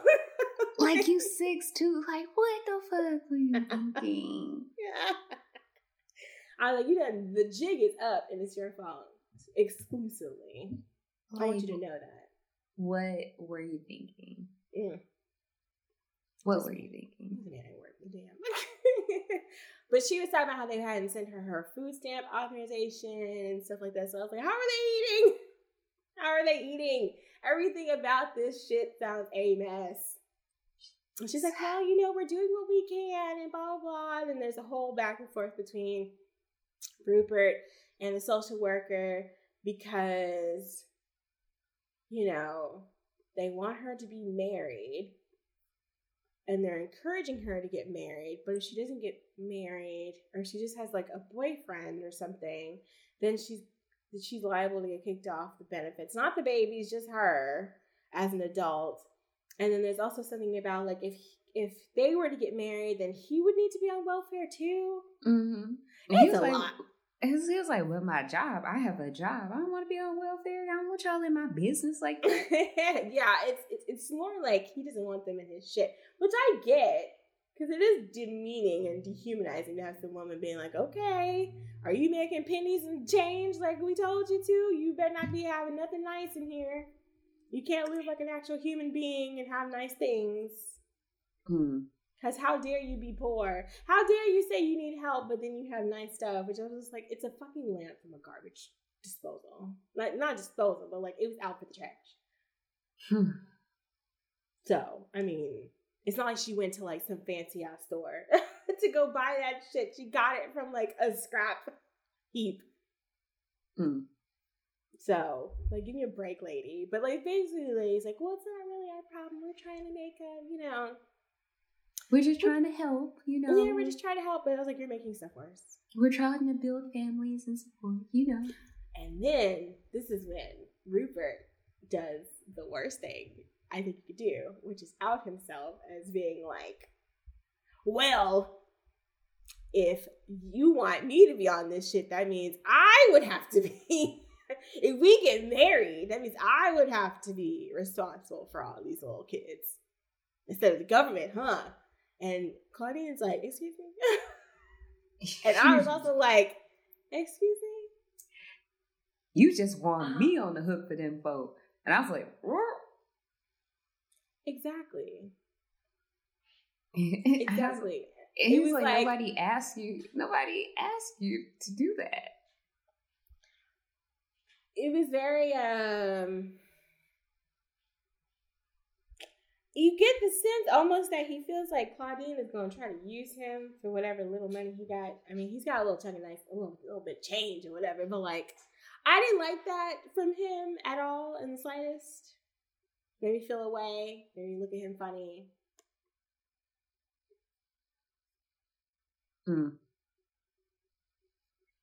So. But Claudine kind of like goes with him, but he now keep this in mind. He goes along with this idea. Like, this is his idea. He says that he is up for it. Like, he says that he wants to be with Claudine. He is willing to do that for Claudine. He wants to be in her life. He wants to be in the lives of her children. So he is willing to be a family with them.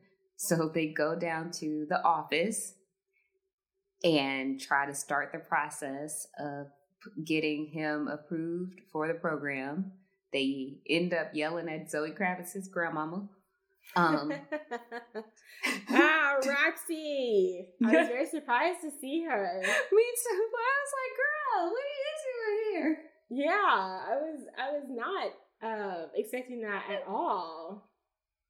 I was like, that's so crazy. I was like, she looking gorgeous. She does. Roxy always got to look. And because it's her and a white lady trying to talk them through the system. And I feel like she was there because, I don't want to say because she was black, but I feel like, she was there because she was black. They're like, listen, they're not going to listen to us if there's only white people. So. Yeah.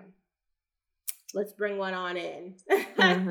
Because, sometimes, all the time, when you have to explain things to people, we have to get someone that looks like you to come down and explain things a little bit more to make you comfortable, Explain how we're going to fuck you over anyway. You know how that. We're going to make sure somebody looks like you so you don't really get it until it's too late. Till you're already in it, till the pot's on a rolling boil. Yeah. And you've done fried in that, you boiled in that bitch. Like, and they were both talking about, it's a lot of like mumbo jumbo to me, honestly, but like at the barest, like what I could barely understand was that they're only concerned about y'all defrauding the government. Mm-hmm. Not like any of the other things, or if it makes sense for him to be on this program and stuff like that. And, you know, what happens if they get divorced? What happens in blah, blah. You know, it's only like, well, we're just making sure you don't defraud the government. Yeah. And they just, well, led by Rupert, he flips out. He's like, so if I do anything, if I scratch my ass, this is fraud. Basically, like, you can't do anything. You can't do anything. I think, well, in my notes, I said if they get married, they might drop Claudine from welfare, but not the kids. So I don't even know how this is beneficial for them. No, I feel like if they were to get married, they would find a way to drop all of them. Oh, yeah. They like she would have to find employment, and then they would lose all access to benefits. But that's like only after like fucking them over. They'd probably like let them like get fired or something, and be like, you can't have this job anymore, and then like drop them for the whole thing. Because that's how it works here. To be extra. It's always something. Girl, like, this is why nobody trusts anything that the government does. You see how when you build up years of distrust, like, everything sort of spirals out of control? It's really sad. Like, these programs should be... You should be able to have faith. I hate saying this. You should be able to have faith that the government will do what it says it's going to do, and that you're not going to be fucking yourself over by participating in something that you need to do anyway. And also the fact that you motherfuckers won't raise any fucking wages. Yeah. And people have to do stuff like this. And it shouldn't be difficult to access these programs, and the people who need these programs should be able to access them. And you shouldn't have to jump through all these hoops to do that. Like, it doesn't make sense. And this movie was made in the 70s, and it's still relevant. Like, you hear people talking about, like, if I work an hour over, I might lose my benefits. Like, yeah, it's sad. Like, people should be able to live. I'm not talking about like health wise, but like, people should be able to live and live happy. Yeah. And be able to support themselves. There's like this idea, like, if you give people money, that they'll suddenly like be millionaires or something, and like, oh, we're giving them too much money. And I was like, I don't think that's how it works. And also, I don't understand this obsession with having to work for every single fucking thing. Like, this place is a joke. Just like, there's so much goddamn money being given to all the wrong things, and then you're just like, I don't understand why there's so much crime, or I don't understand why this is happening. I don't understand why people won't work. I'm just like, nobody's facing facts, and y'all are full of shit. Like, so you have to bully and grovel for fucking home tests during a fucking global pandemic, shit like that. Like, things that should be provided easily. Yeah, and everybody keeps telling us, like, hey, by the way, we could just go into this shop. That's what my boss said. She's British, and she went home, and she was like, yeah, you could just go in and get you some tests and walk out, and you get as many tests as you need, and they don't care, and you just walk out. And I was like, well, girl, that shit is not happening here, so you better go get yourself a whole bunch of tests. Our whole team was like, girl, you better stock on my tests, you better fill up a suitcase, because that shit is not happening here. You better ship it back. Yeah, it's just like a weird, like overly concerned with, like, nobody should be getting anything that they don't need. And I'm just like, but you won't give anybody anything that they need. And it's a mess. And I'm thinking too, given that this is like 1974 or whatever, it's just like, how many jobs do you think this black lady could have gotten? Oh, again. It's not like she was going to go be on welfare and then be like, a CEO. A software developer for Google making like 200 grand a year. Like, that type of shit didn't even exist back then, I don't think. And I'm like, and it's still like, even today, it's still barriers to employment for certain groups of people in a lot of different industries and fields. Yeah. So people be hustling on the side. Yeah. And then you get mad at them for that. Mm-hmm. We need to collect that check too, by the way. Nothing you make in this country will be enjoyed without our little cut that we're going to give just to the Pentagon to make some stealth airplanes that will not benefit my ass. Yeah. Some stealth airplanes that contribute to like World War III. Oh shit! I forgot we got that popping. Yeah, just some weird. I know it could tell me if this is actually happening or if it's not going to happen. I have a feeling that, given that the country that I live in, that they're making a big deal of nothing to distract from something serious that they should not be doing. So they're gonna just go and take it there. We always seem to be taking it there. And I'm just like, what are we supposed to survive through this? I hate. Okay, we live in the country that be like, so you calling us pussy? You need to mind your own business about how everybody else is dying in this bitch. How about that? Solve that issue first before we all gotta die of radiation poisoning. Oh shit! On top of the thing that we can't even get COVID tests. Now you want me to be out here on my Mad Max Fury Road? Because it would be a Fury Road over here. I live in the desert. Oh shit! I mean, I live in the tundra. I would not. I mean, I could be a little Cheeto. Okay, you could be like, maybe Mad Max Frozen Road. Yeah. Wouldn't it be so? Well, I guess once the radiation blocks out the sun, if I'm remembering from Dr. Strangelove, we all have to go in our underground tunnels and things. Oh. There won't be no sun, and that's exactly what they think is going to solve global warming. You see how this motherfucker? It's all connecting. All the movies that we have watched are connecting back to each other. See? This is some bullshit, man. A lot of hard truths on a Sunday morning. But yes, I mean, if we're going to bring it back down to a micro level, the whole welfare thing is just fucked. It's fucked. You're not really actually trying to help people. You're only worried about covering your ass. And I was like, there's so much fucking money in America. If you lose a little bit because somebody decided to get a little bit of money on a welfare check, like, girl, I don't think that's the main problem here. Yeah. With your government spending. I think there's a few other things that you could equally scale back, but you refuse to. So everybody else got to pay. Yeah. You make your family struggle. Yeah. More so than they already are. Yeah, you're not doing anything for them. And then you're going to be like, well, we're just trying to help you, Negroes. Like, just mind your business then. Leave us alone. If that's your version of help, leave us the fuck alone. So after this whole thing, it almost seemed like Rupert was like going off, but I guess he's like, well, we're still gonna get married, but like, fuck y'all or something. And like, I don't know what made him think, what escalated from, I don't want y'all in my business to, we gonna get married. Like, I guess, I don't know. I guess it's being told that you can't do nothing, but like, it's kind of like, well, fuck y'all anyway, but I don't know. I mean, at the worst part, I mean, the most important thing I think is just like the kids stay secure.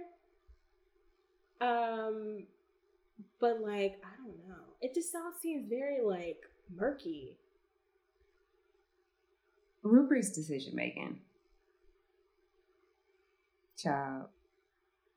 Yeah, he's a lot. It's a lot of back and forth, a lot of swinging from left to right. I don't understand what happens, but it doesn't even matter because after this, they're about to tell the kids that they're gonna get married. I think they had the kids at Rupert's house for the first time. So, it's a big deal, and the kids seem to like have an idea what's going on and stuff, and they look very excited to tell them. And then who should come to the door but someone serving papers? Yeah. Saying Rupert gotta pay what he owe. Yeah, he has been served with a child support summons. The reason is willful neglect. Because he ain't been taking care of his kids. All that shit, and you're not even doing what you're supposed to be doing. Time if you on the welfare, I'll call. I'm like, well, shit, I should have called the child support office on your ass. Had I realized. And now he mad because this is all her fault. Like, he tries to put this back on Claudine because it's like, well, if you hadn't peer pressured me into going down there to be your man. if you hadn't peer pressured me to coming into my house in the first place, we wouldn't have none of these problems. Yeah. Let's start from the root. Let's get to the root of the situation. How did this start in the first place? And his wages are garnished. I wrote down they were garnished $60. I don't know if that's correct or not. For some reason, men on Twitter fear that they'll be garnished wages. Like, they'll have garnishment of some, like, you know, or at least have to pay in some form or fashion $8 million a month or whatever. It's not $8 million. It's a $1 million, Ashley. It's not $8 million a month. It's just $1 million. Who was the last person who like got put on like some sort of child support thing? And some man was like, "Man, I'm not sure about getting married." And I'm like,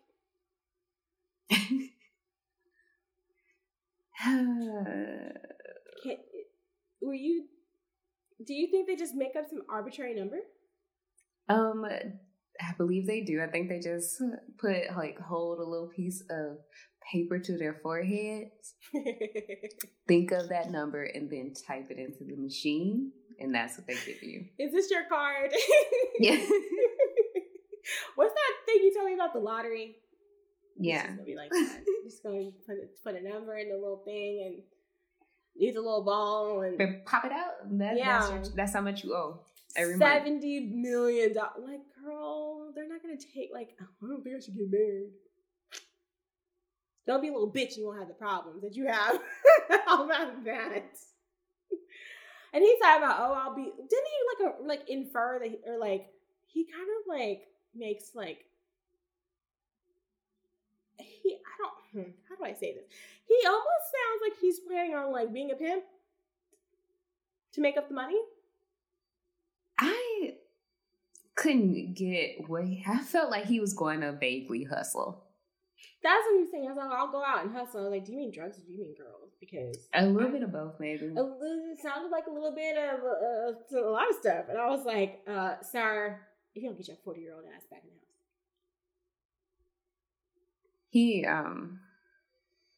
house. Rupert is fucking trifling.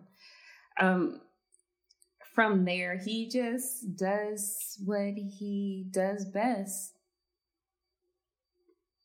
He runs away. He leaves. Can you believe it? Girl, I'm so And this irritated. is sad. This made me so mad because all the kids was excited. They was like, yeah, we got a daddy. Yeah, they're making him stuff for Father's Day. Yeah, and Claudine is like, the kids are very excited about this situation. They want the kids want to throw you a Father's Day party. Yes, the kids are excited. They want to throw you a Father's Day party. If you hear about a bunch of little kids wanting to throw you a Father's Day party because they're excited that you're going to come into their family, you should either say, I don't know about this ahead of time. You should say, I don't think this, I think I made a mistake. You should just tell Claudine on the phone, I think I made a mistake. Yeah, he just like left and like she didn't know what happened to him. She had no idea where he went. The kids, like, it's a huge like party. Like, it looks almost like a birthday party. Like, it's a legit thing. Like, they've invited people. They put up like banners and stuff like that. They got like food and everything, music playing. Oh, I love the scenes of everybody dancing. Mm-hmm. I love scenes from the 70s or like black people dancing, because I don't know what we were doing, but we were having a good time doing it. Because some of the dances I do not understand. I mean, some of them are like the bump or whatever, but like some of them are giving Sherman Hemsley for real. Remember his dance he'd always do? A bunch of little kids took time out of their day to hand-make decorations and throw you a fucking party. And you just ghost a bunch of little kids. Yeah, that has damaging effects on their psyche. They'll probably remember that forever. That could create like abandonment issues. They already have abandonment issues. Yeah, because their fathers left. Yeah. And here you go. You stepped up and said, yeah, I'm going to be your dad. And then you left. Like, that's fucked up. It's incredibly fucked up. I hate it. I hate it so much. Because then the kids actually go to find him. First they call. The phone line is disconnected. Then Paul and Francis go looking for him. They go riding their bike down these busy ass streets, and I was like, "Oh God, protect the babies! They're very close to other cars." And they're on like Paul's bike, and they're like pedaling really fast to go like see if he's there, if he's okay or whatever, because they don't know what happened to him. And yeah, he's gone. Like that whole part just made me so sad. It's awful. I feel so bad for them because Claudine is like upset and like probably embarrassed. Here go Charles talking about, well, I knew this was gonna happen. I told you so. I told you so. I knew this nigga would shit. Look at you. When these situations happen, don't nobody want to hear about no, I told you so. Like, come on, bruh. Like can't you see your little siblings are like hurt? They're hurt. Your mom is distraught because y'all are supposed to be getting married, and then it's just such a nasty, like, low down, dirty thing to do. Because I was like, I know you're going through it, but it's a problem of your own making. It's not her fault. She didn't ask you to marry her or even be with her like this. Just be like neglectful forever. You're not putting any money towards them at all, or like, what are you doing? Like sending like $1 for their birthday? I'm like, oh, here, happy birthday, kid. You're 5 years old, and they're actually 6. Probably.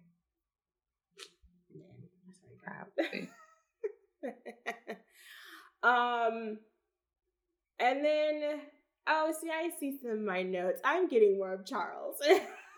Okay, so this is when Claudine is out. She's smoking a cigarette.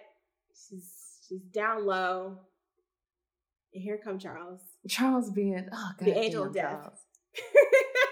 Charles is like, death. She like, hey, Charles, you need to go back in the house. And he's like, you can't tell me what to do. She's like, come on, Charles. Like, I'm your mom. She's like, you need to be minding your business, Grandma. And she's like, what?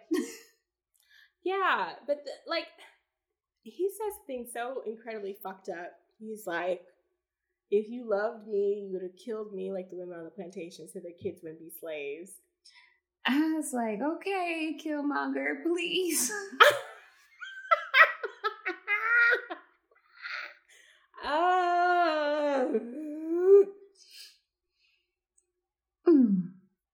And we are really late in the game to this, but I haven't mentioned that Charles this whole time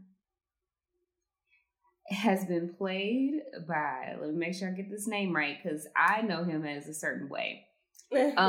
Is Lawrence Hilton Jacobs, and he was in Cooley High. He played Cochise, but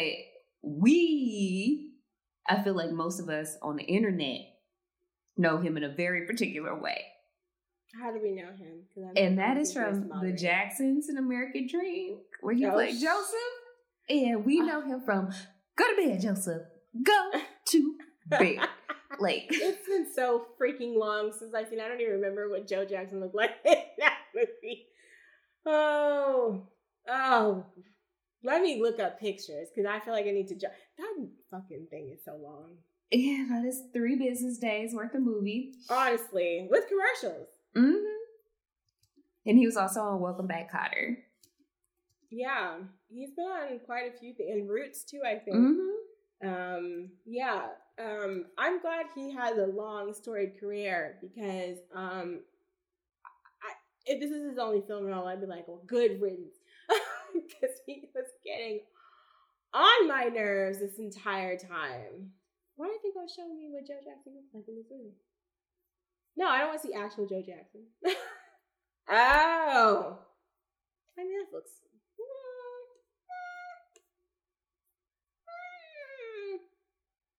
It's hard to reconcile with like Joe Jackson in this movie. He looks nothing like Joe Jackson, period. No. But...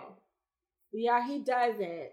It's very, You know, I love when they have a generous casting for someone. I mean, not that Joe Jackson was like ugly or whatever, but like, it's just always very interesting when you see somebody getting cast for something and I'm like, what about this person said? Yes, this is Joe Jackson. I mean, like, for real. Like, that, what are they doing in that movie about the lady who lied about the blood? Theranos? They did They're doing a... Karen from Mean Girls. Yeah, which I watched the trailer and I was like, well, she might have done some things here.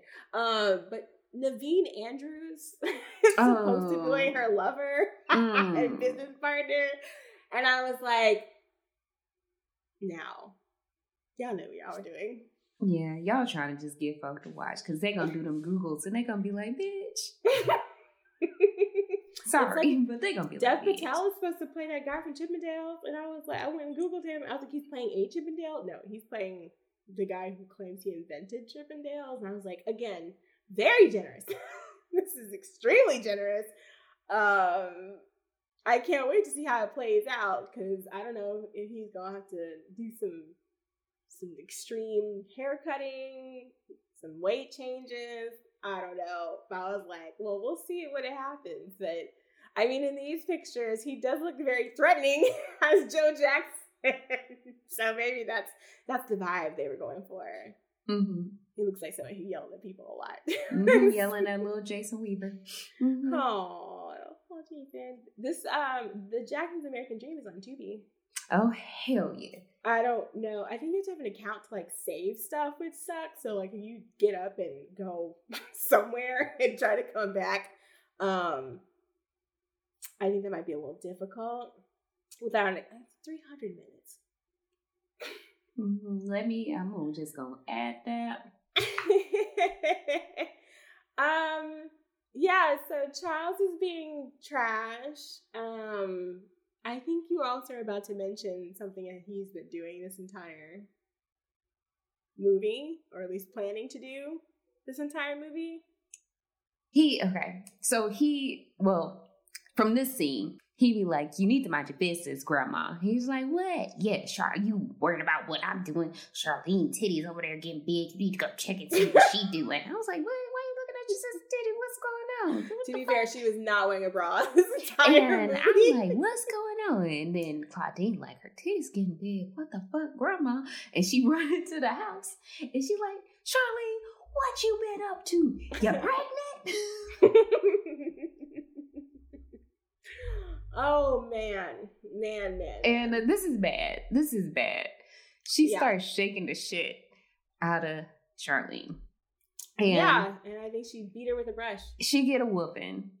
And I was like, you can't whoop your kids. You also can't whoop a potentially pregnant woman or a girl. Yeah. She's a girl. She's still a teenager. You can't whoop folk. And I was like, please stop. Yeah, it was a lot. This is not, I was like, okay, we get into some, like, mommy dearest ass territory. And also, I was like, why can I see the baby's boobies? I was like, please stop. This is too much happening. Put her shirt back on. No, put that little girl shirt back on. I should not be seeing no babies. And, yeah, it's, I don't know what Charlene was thinking. I can't tell you what any young mother is ever thinking, but she's like, we're going to have this baby. No, Papa don't preach. So she's going to get married and they're going to work until the baby comes. And I don't know what the fuck they're going to do after that. Okay, Charlene. And then there's something about her boyfriend being potentially like a great black man or something like that. I missed that whole line, but my notes said, Father, let us pray, because your boyfriend is not W.E.D. Boy. I was just like, oh, Lord. What was she talking about? Oh, he could be like a great black man, like all these other great black men in history. And I was like, my notes just say, Charlene pregnant, Lord, Charles is a bitch. I know. Why would you drop that on your fucking mom like that? That was just cruel. It's just cruelty. Just wait a week. I mean, just wait a little bit, because everybody going through it. Like, you don't know what you didn't even give Charlene an opportunity to tell her mama what's going on. Yeah, you're telling, like, I mean, I could see that, like, Charlene would be, like, one of those girls that wouldn't say anything until she starts a show. Mm-hmm. Like my good friend from Just Another IR. That's a girl on IRT. Oh, she didn't say anything then. She was like, girl, let me just buy these. Okay, I got these Levi's in a size 6. Let me buy these 10s. Let me buy these 12s. Yeah, in the bathroom trying to, like, hype him up and stuff. Like, oh my God. She got lucky her parents didn't notice. Yeah, and also, like, he said that shit just to hurt Claudine. Yeah. Like, he wasn't even concerned about Charlene or anything like that. He just said that just to, like, put another, like, here, you stupid bitch. Like, this is what you get for having hopes and dreams. You thought you was gonna have a family. Now look what happened. Like, you thought you were gonna walk off into the sunset. Look at you, you dummy. What a nasty kid. Like, I know he's just nasty. He's just nasty. Yeah. And I love, there's another scene with the gossips on the bus. But they're talking about, like, having men against Dill. But one of them was like, I'd rather have a dirty pair of pants to wash than none at all. Oh, no. I don't know if it's worth that much, considering all the shit that this woman, she's not even married yet. She's been putting her through it. And then at some point we find out that Charles decided to have a vasectomy.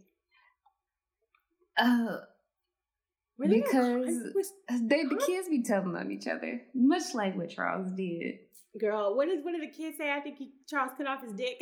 Yeah, there's like, I think Charles sick. Something wrong with Charles. He won't let us in the room. And then he's like, I think he cut his dick off.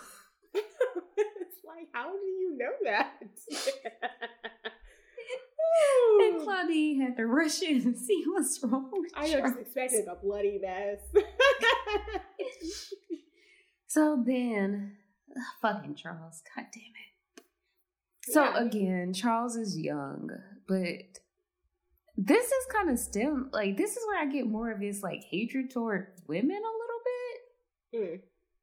I don't know, like, I don't know. It was something weird about his motivations to get a vasectomy was that he didn't want children because he didn't want to create more problems for society. Yeah, I'm sitting here wondering. And his mama was like, what the fuck? That's what white people talk about all the time, you fucking idiot. He's like, you are not a problem to society. Like, what the fuck are you talking about? And she's like, you just sound just like white people. That's the shit that white people tell black people every day. So what the fuck are you talking about? What did you even do to yourself? And I'm wondering because, like, it's such a drastic move. But then I'm like, condom use probably was not at any rate. Yeah, that's what I was thinking. I was like, you could just wear condoms, Charles. You literally just could strap it up. The same conversations we're still having. I don't want any kids. Okay, cool. But you don't want to wear a condom. So, like, what are you gonna? I don't know what people be thinking, honestly. And then I was also like, I don't know how, like, I know this is like post reproductive rights era, but I don't know, like, what strides people were getting. Like I know the pill was available, but, like, it just seems like it wasn't available to this group of people. Like, it wasn't even thought of or anything. Like, safe sex just was not a conversation at this time. Shit hadn't gotten dire yet, so, like, that wasn't really, like, a thing that people really said or talked about. Because I was just like, God, I mean, like, vasectomies can be reversible, but it just seems like it's such an extreme. Yeah, especially... You're 18. Yeah, as at 18 years old. Like, what made you go there? What kind of shit were they teaching you at the meetings? Oh, wait, we forgot a key part. Before he did all this shit, what's his name? Ruth? Old trifling ass. He couldn't be found by anybody in the family. But he was drinking at the bar, getting fucked up, crying. Oh, it wasn't a bar. It was church bar. It was a bar / church. Yeah, what was happening with the choir in the church? It was a bar and it was church at the same time because it was literally both. And he was drunk and he was there and they were singing and he started testifying and Charles walked in. He's like, "Oh, sight, nigga." I told you, and I'm here to collect. And he fucked him up. He beat some sense into him. Yeah, I just don't.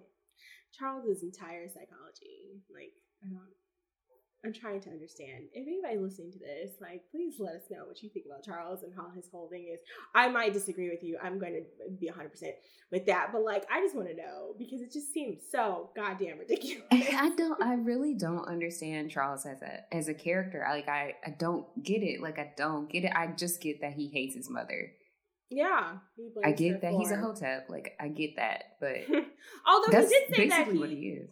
He did say that he doesn't think that manhood is dependent on what you have between your legs. I did like that. That seemed very, very, very, very, very, very forward thinking into the future.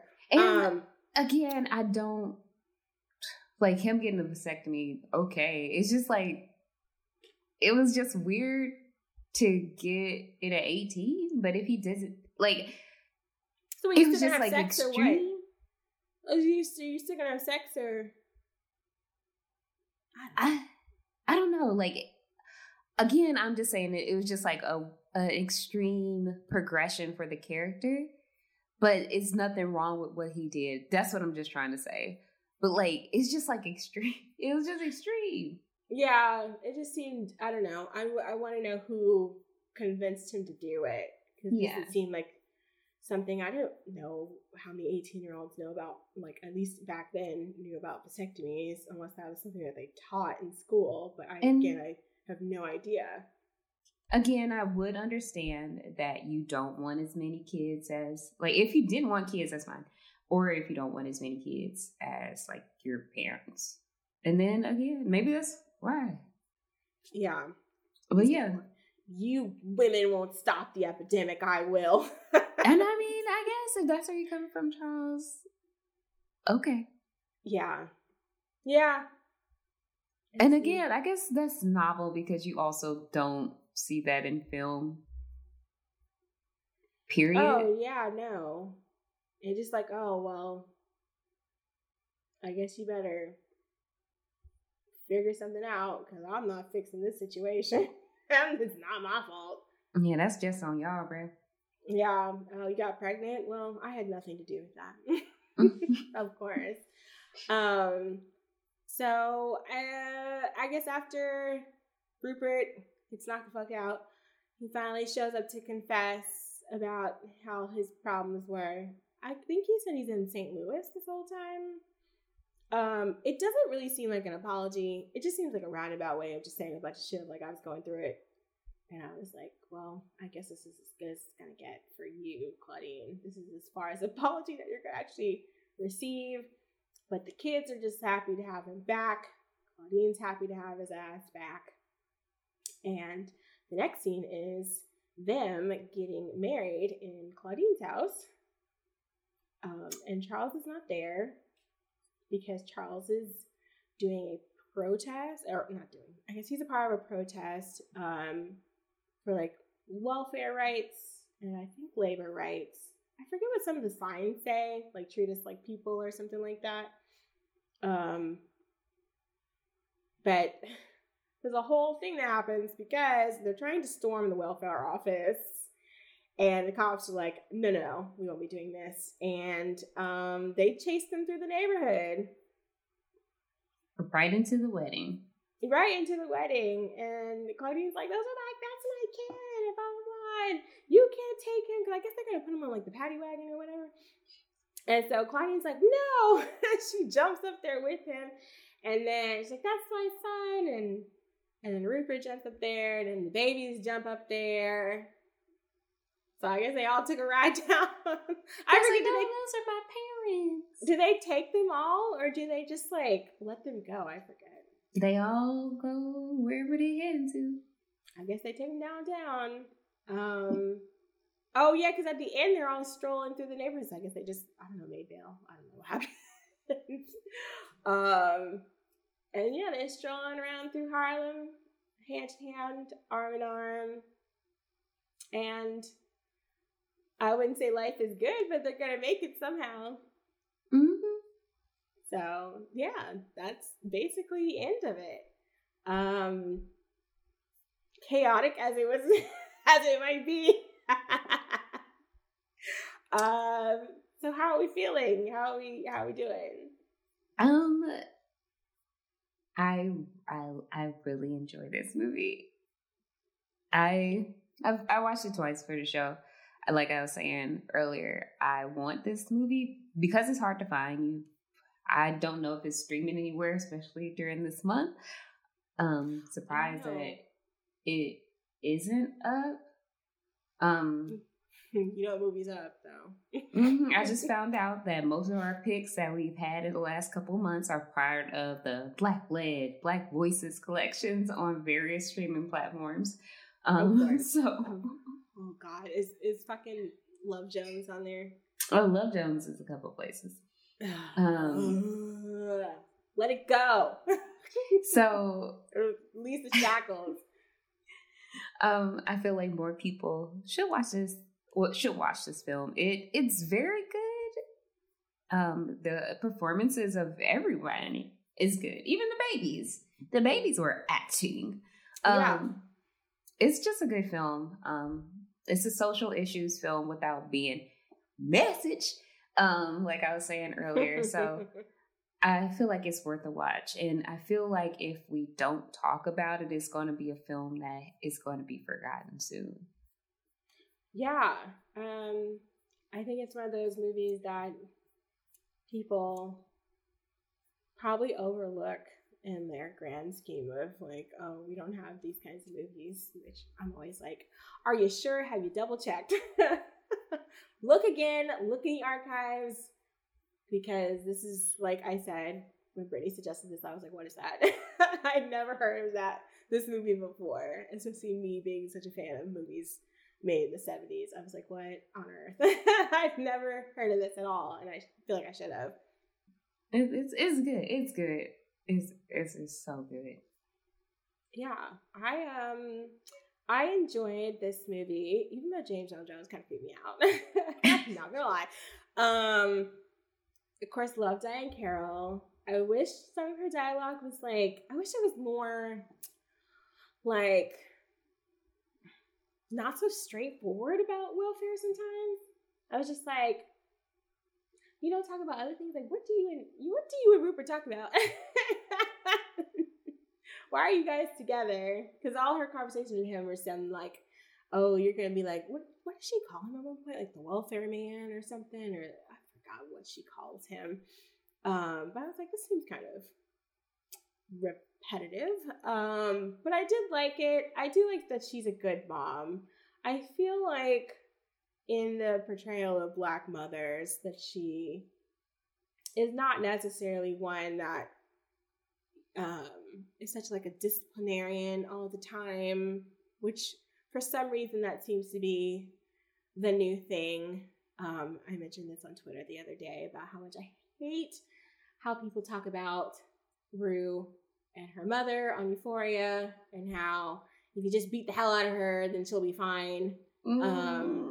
And that how, what was Tashina Arnold's character from Everybody Hates Chris, which I remember her. I never watched Everybody Hates Chris, but I know that she was quite the disciplinarian on there, which of course is like, I guess if that's how Chris Rock's actual life was, that's fine. But like, I don't think you should apply his mother to everybody's mother, because it sounds like what you think will solve someone's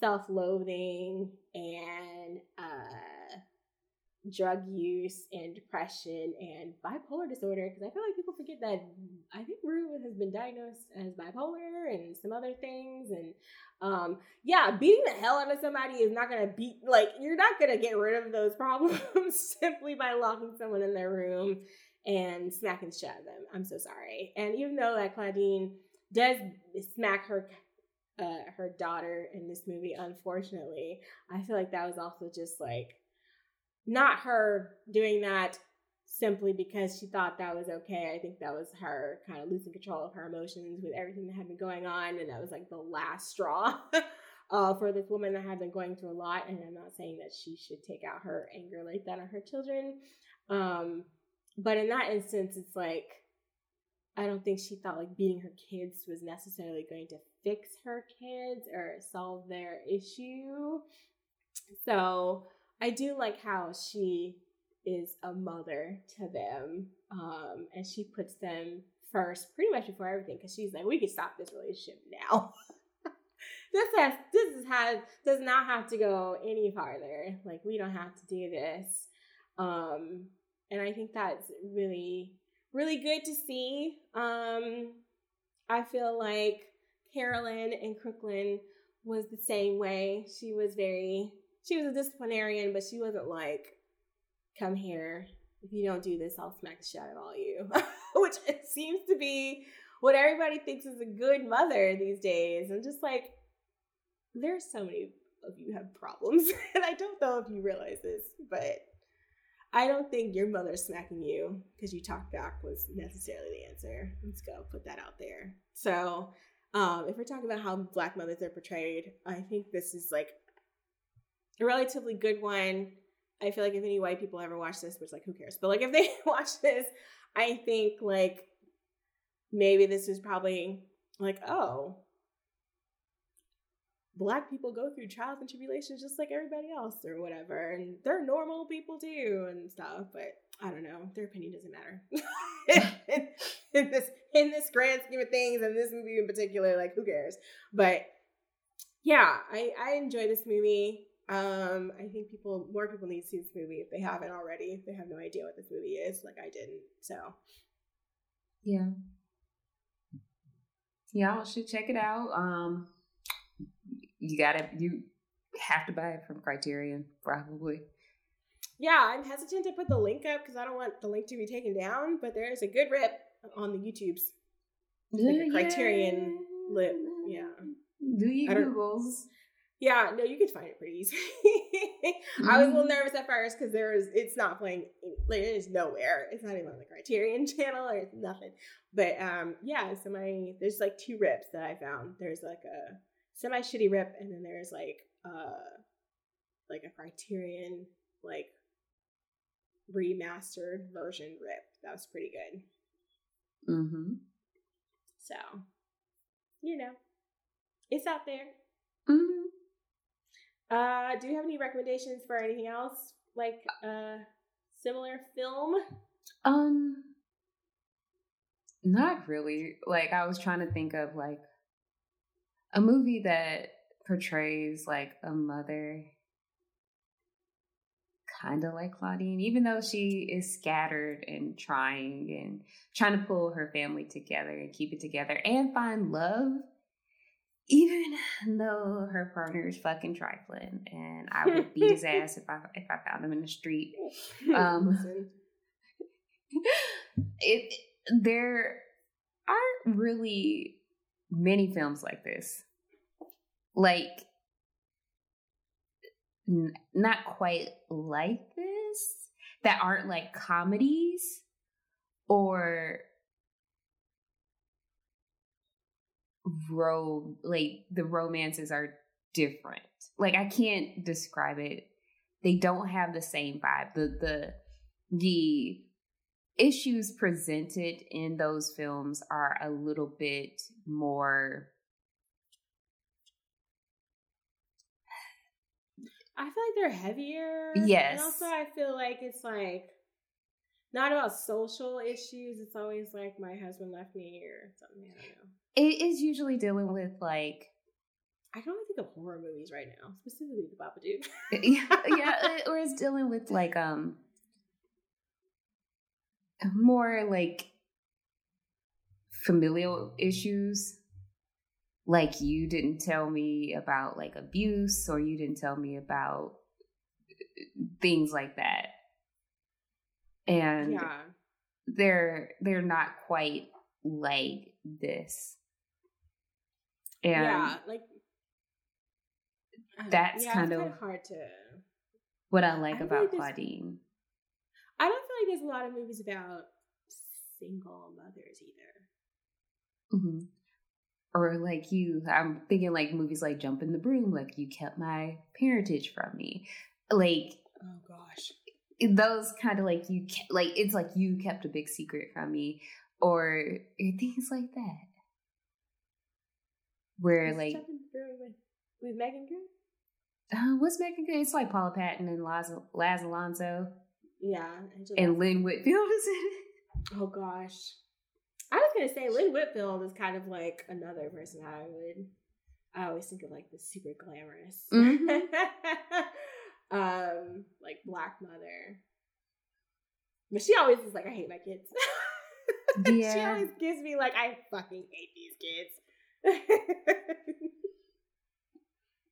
Like, and there are parents like in these, there are mothers in these films that love their kids, but the subject matter is like a little bit different. Yeah, there's not a lot we can compare this with, even though we're comparing it with Crooklyn. And Crooklyn got heavy. Crooklyn did get heavy. It does get heavy after a fun romp. It does get heavy. Okay, well, yeah. I mean, like we said, you should definitely watch this movie. I guess if anybody else has any, like if somebody who watches this has any other movies that they have watched that compares to this, I think that would be nice, because I mean, I always like seeing single mothers in movies. I know it kind of is rubs people the wrong way how much you all hate single mothers, but as someone with a mother who raised me mostly on her own, I would say that I love it and I would like to see more, and there's nothing wrong with it because it is very, very realistic if we're going to talk about realism. Mm-hmm. So, yeah, so should we talk about what we're going to do next month? Are we still...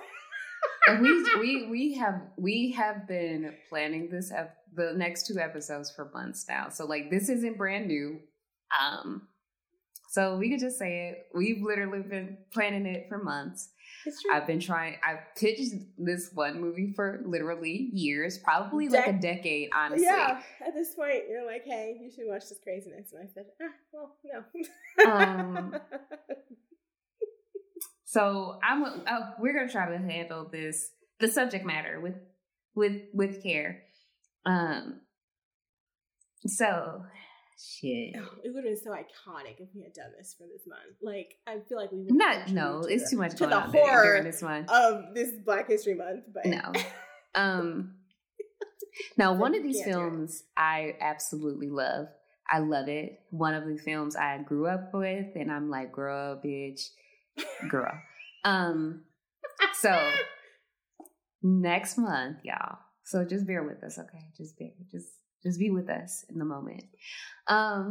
Next month we are doing Imitation of Life, the remake, which was from 1959, I believe, and Passing, which was released last year in 2021. Yes.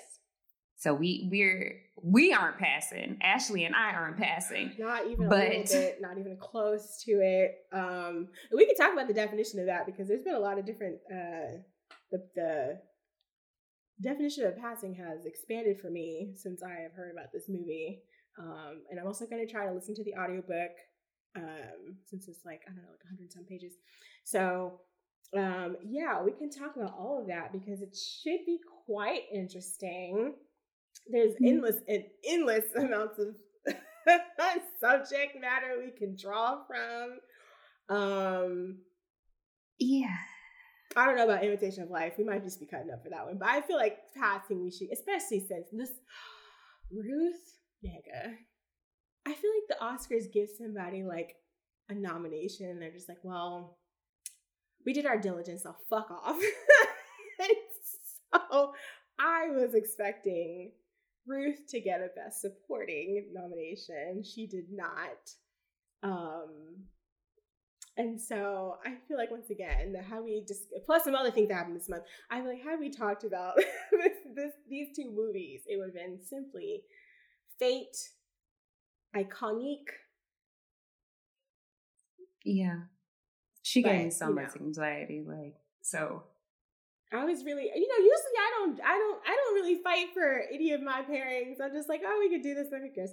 And then I was like, we could really do this. I have points. I have several points to be made. But yeah, it's gonna be interesting. I do plan on taking it seriously because I think it was a good movie. Some people didn't like it. That's fine, whatever. But I feel like the issues that it brings up are very appropriate, especially since we're two Black girls. Like this, even though we're not passing or by anybody's definition of the word, I think it's a part of our, I don't say a part of our culture, but it does affect us. Yeah, it has it has a lot of ripple effects.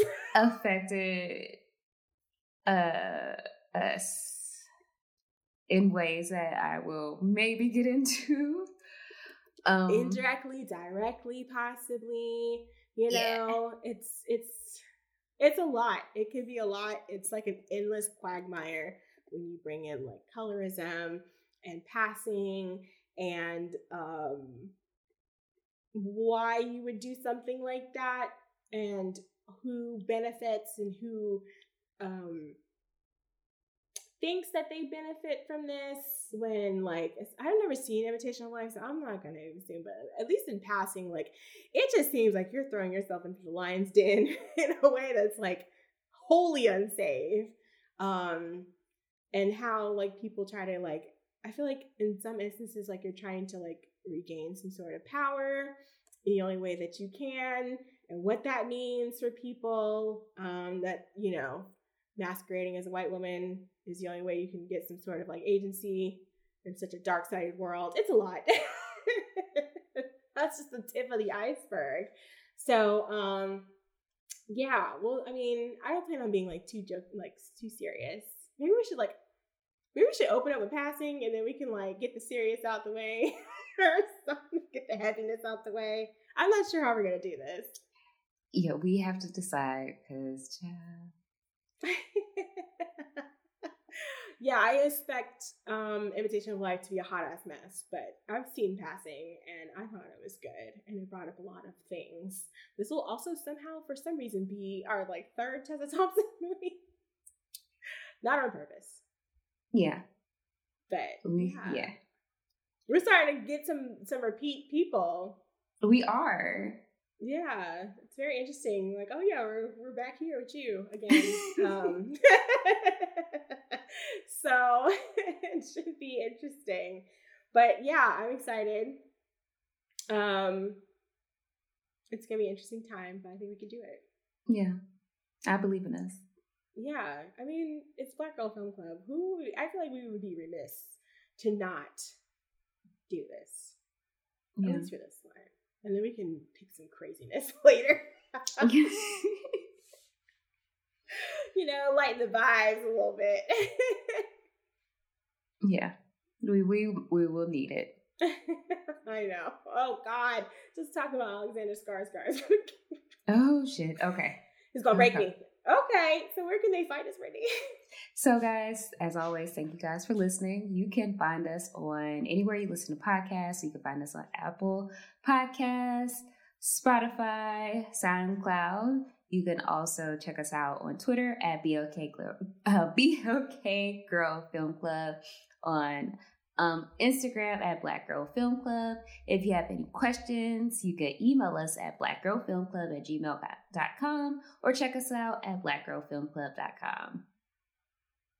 Yeah, and I think by the time this drops, because I have not tweeted the link yet, we will officially have a Ko-fi account available.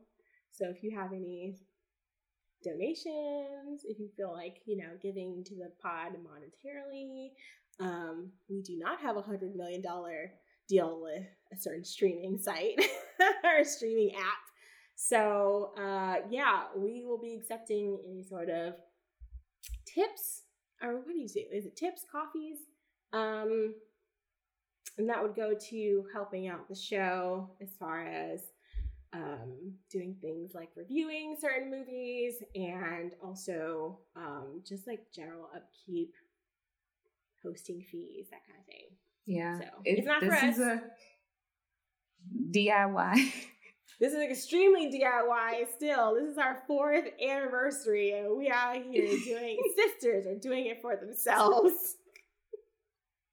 For sure.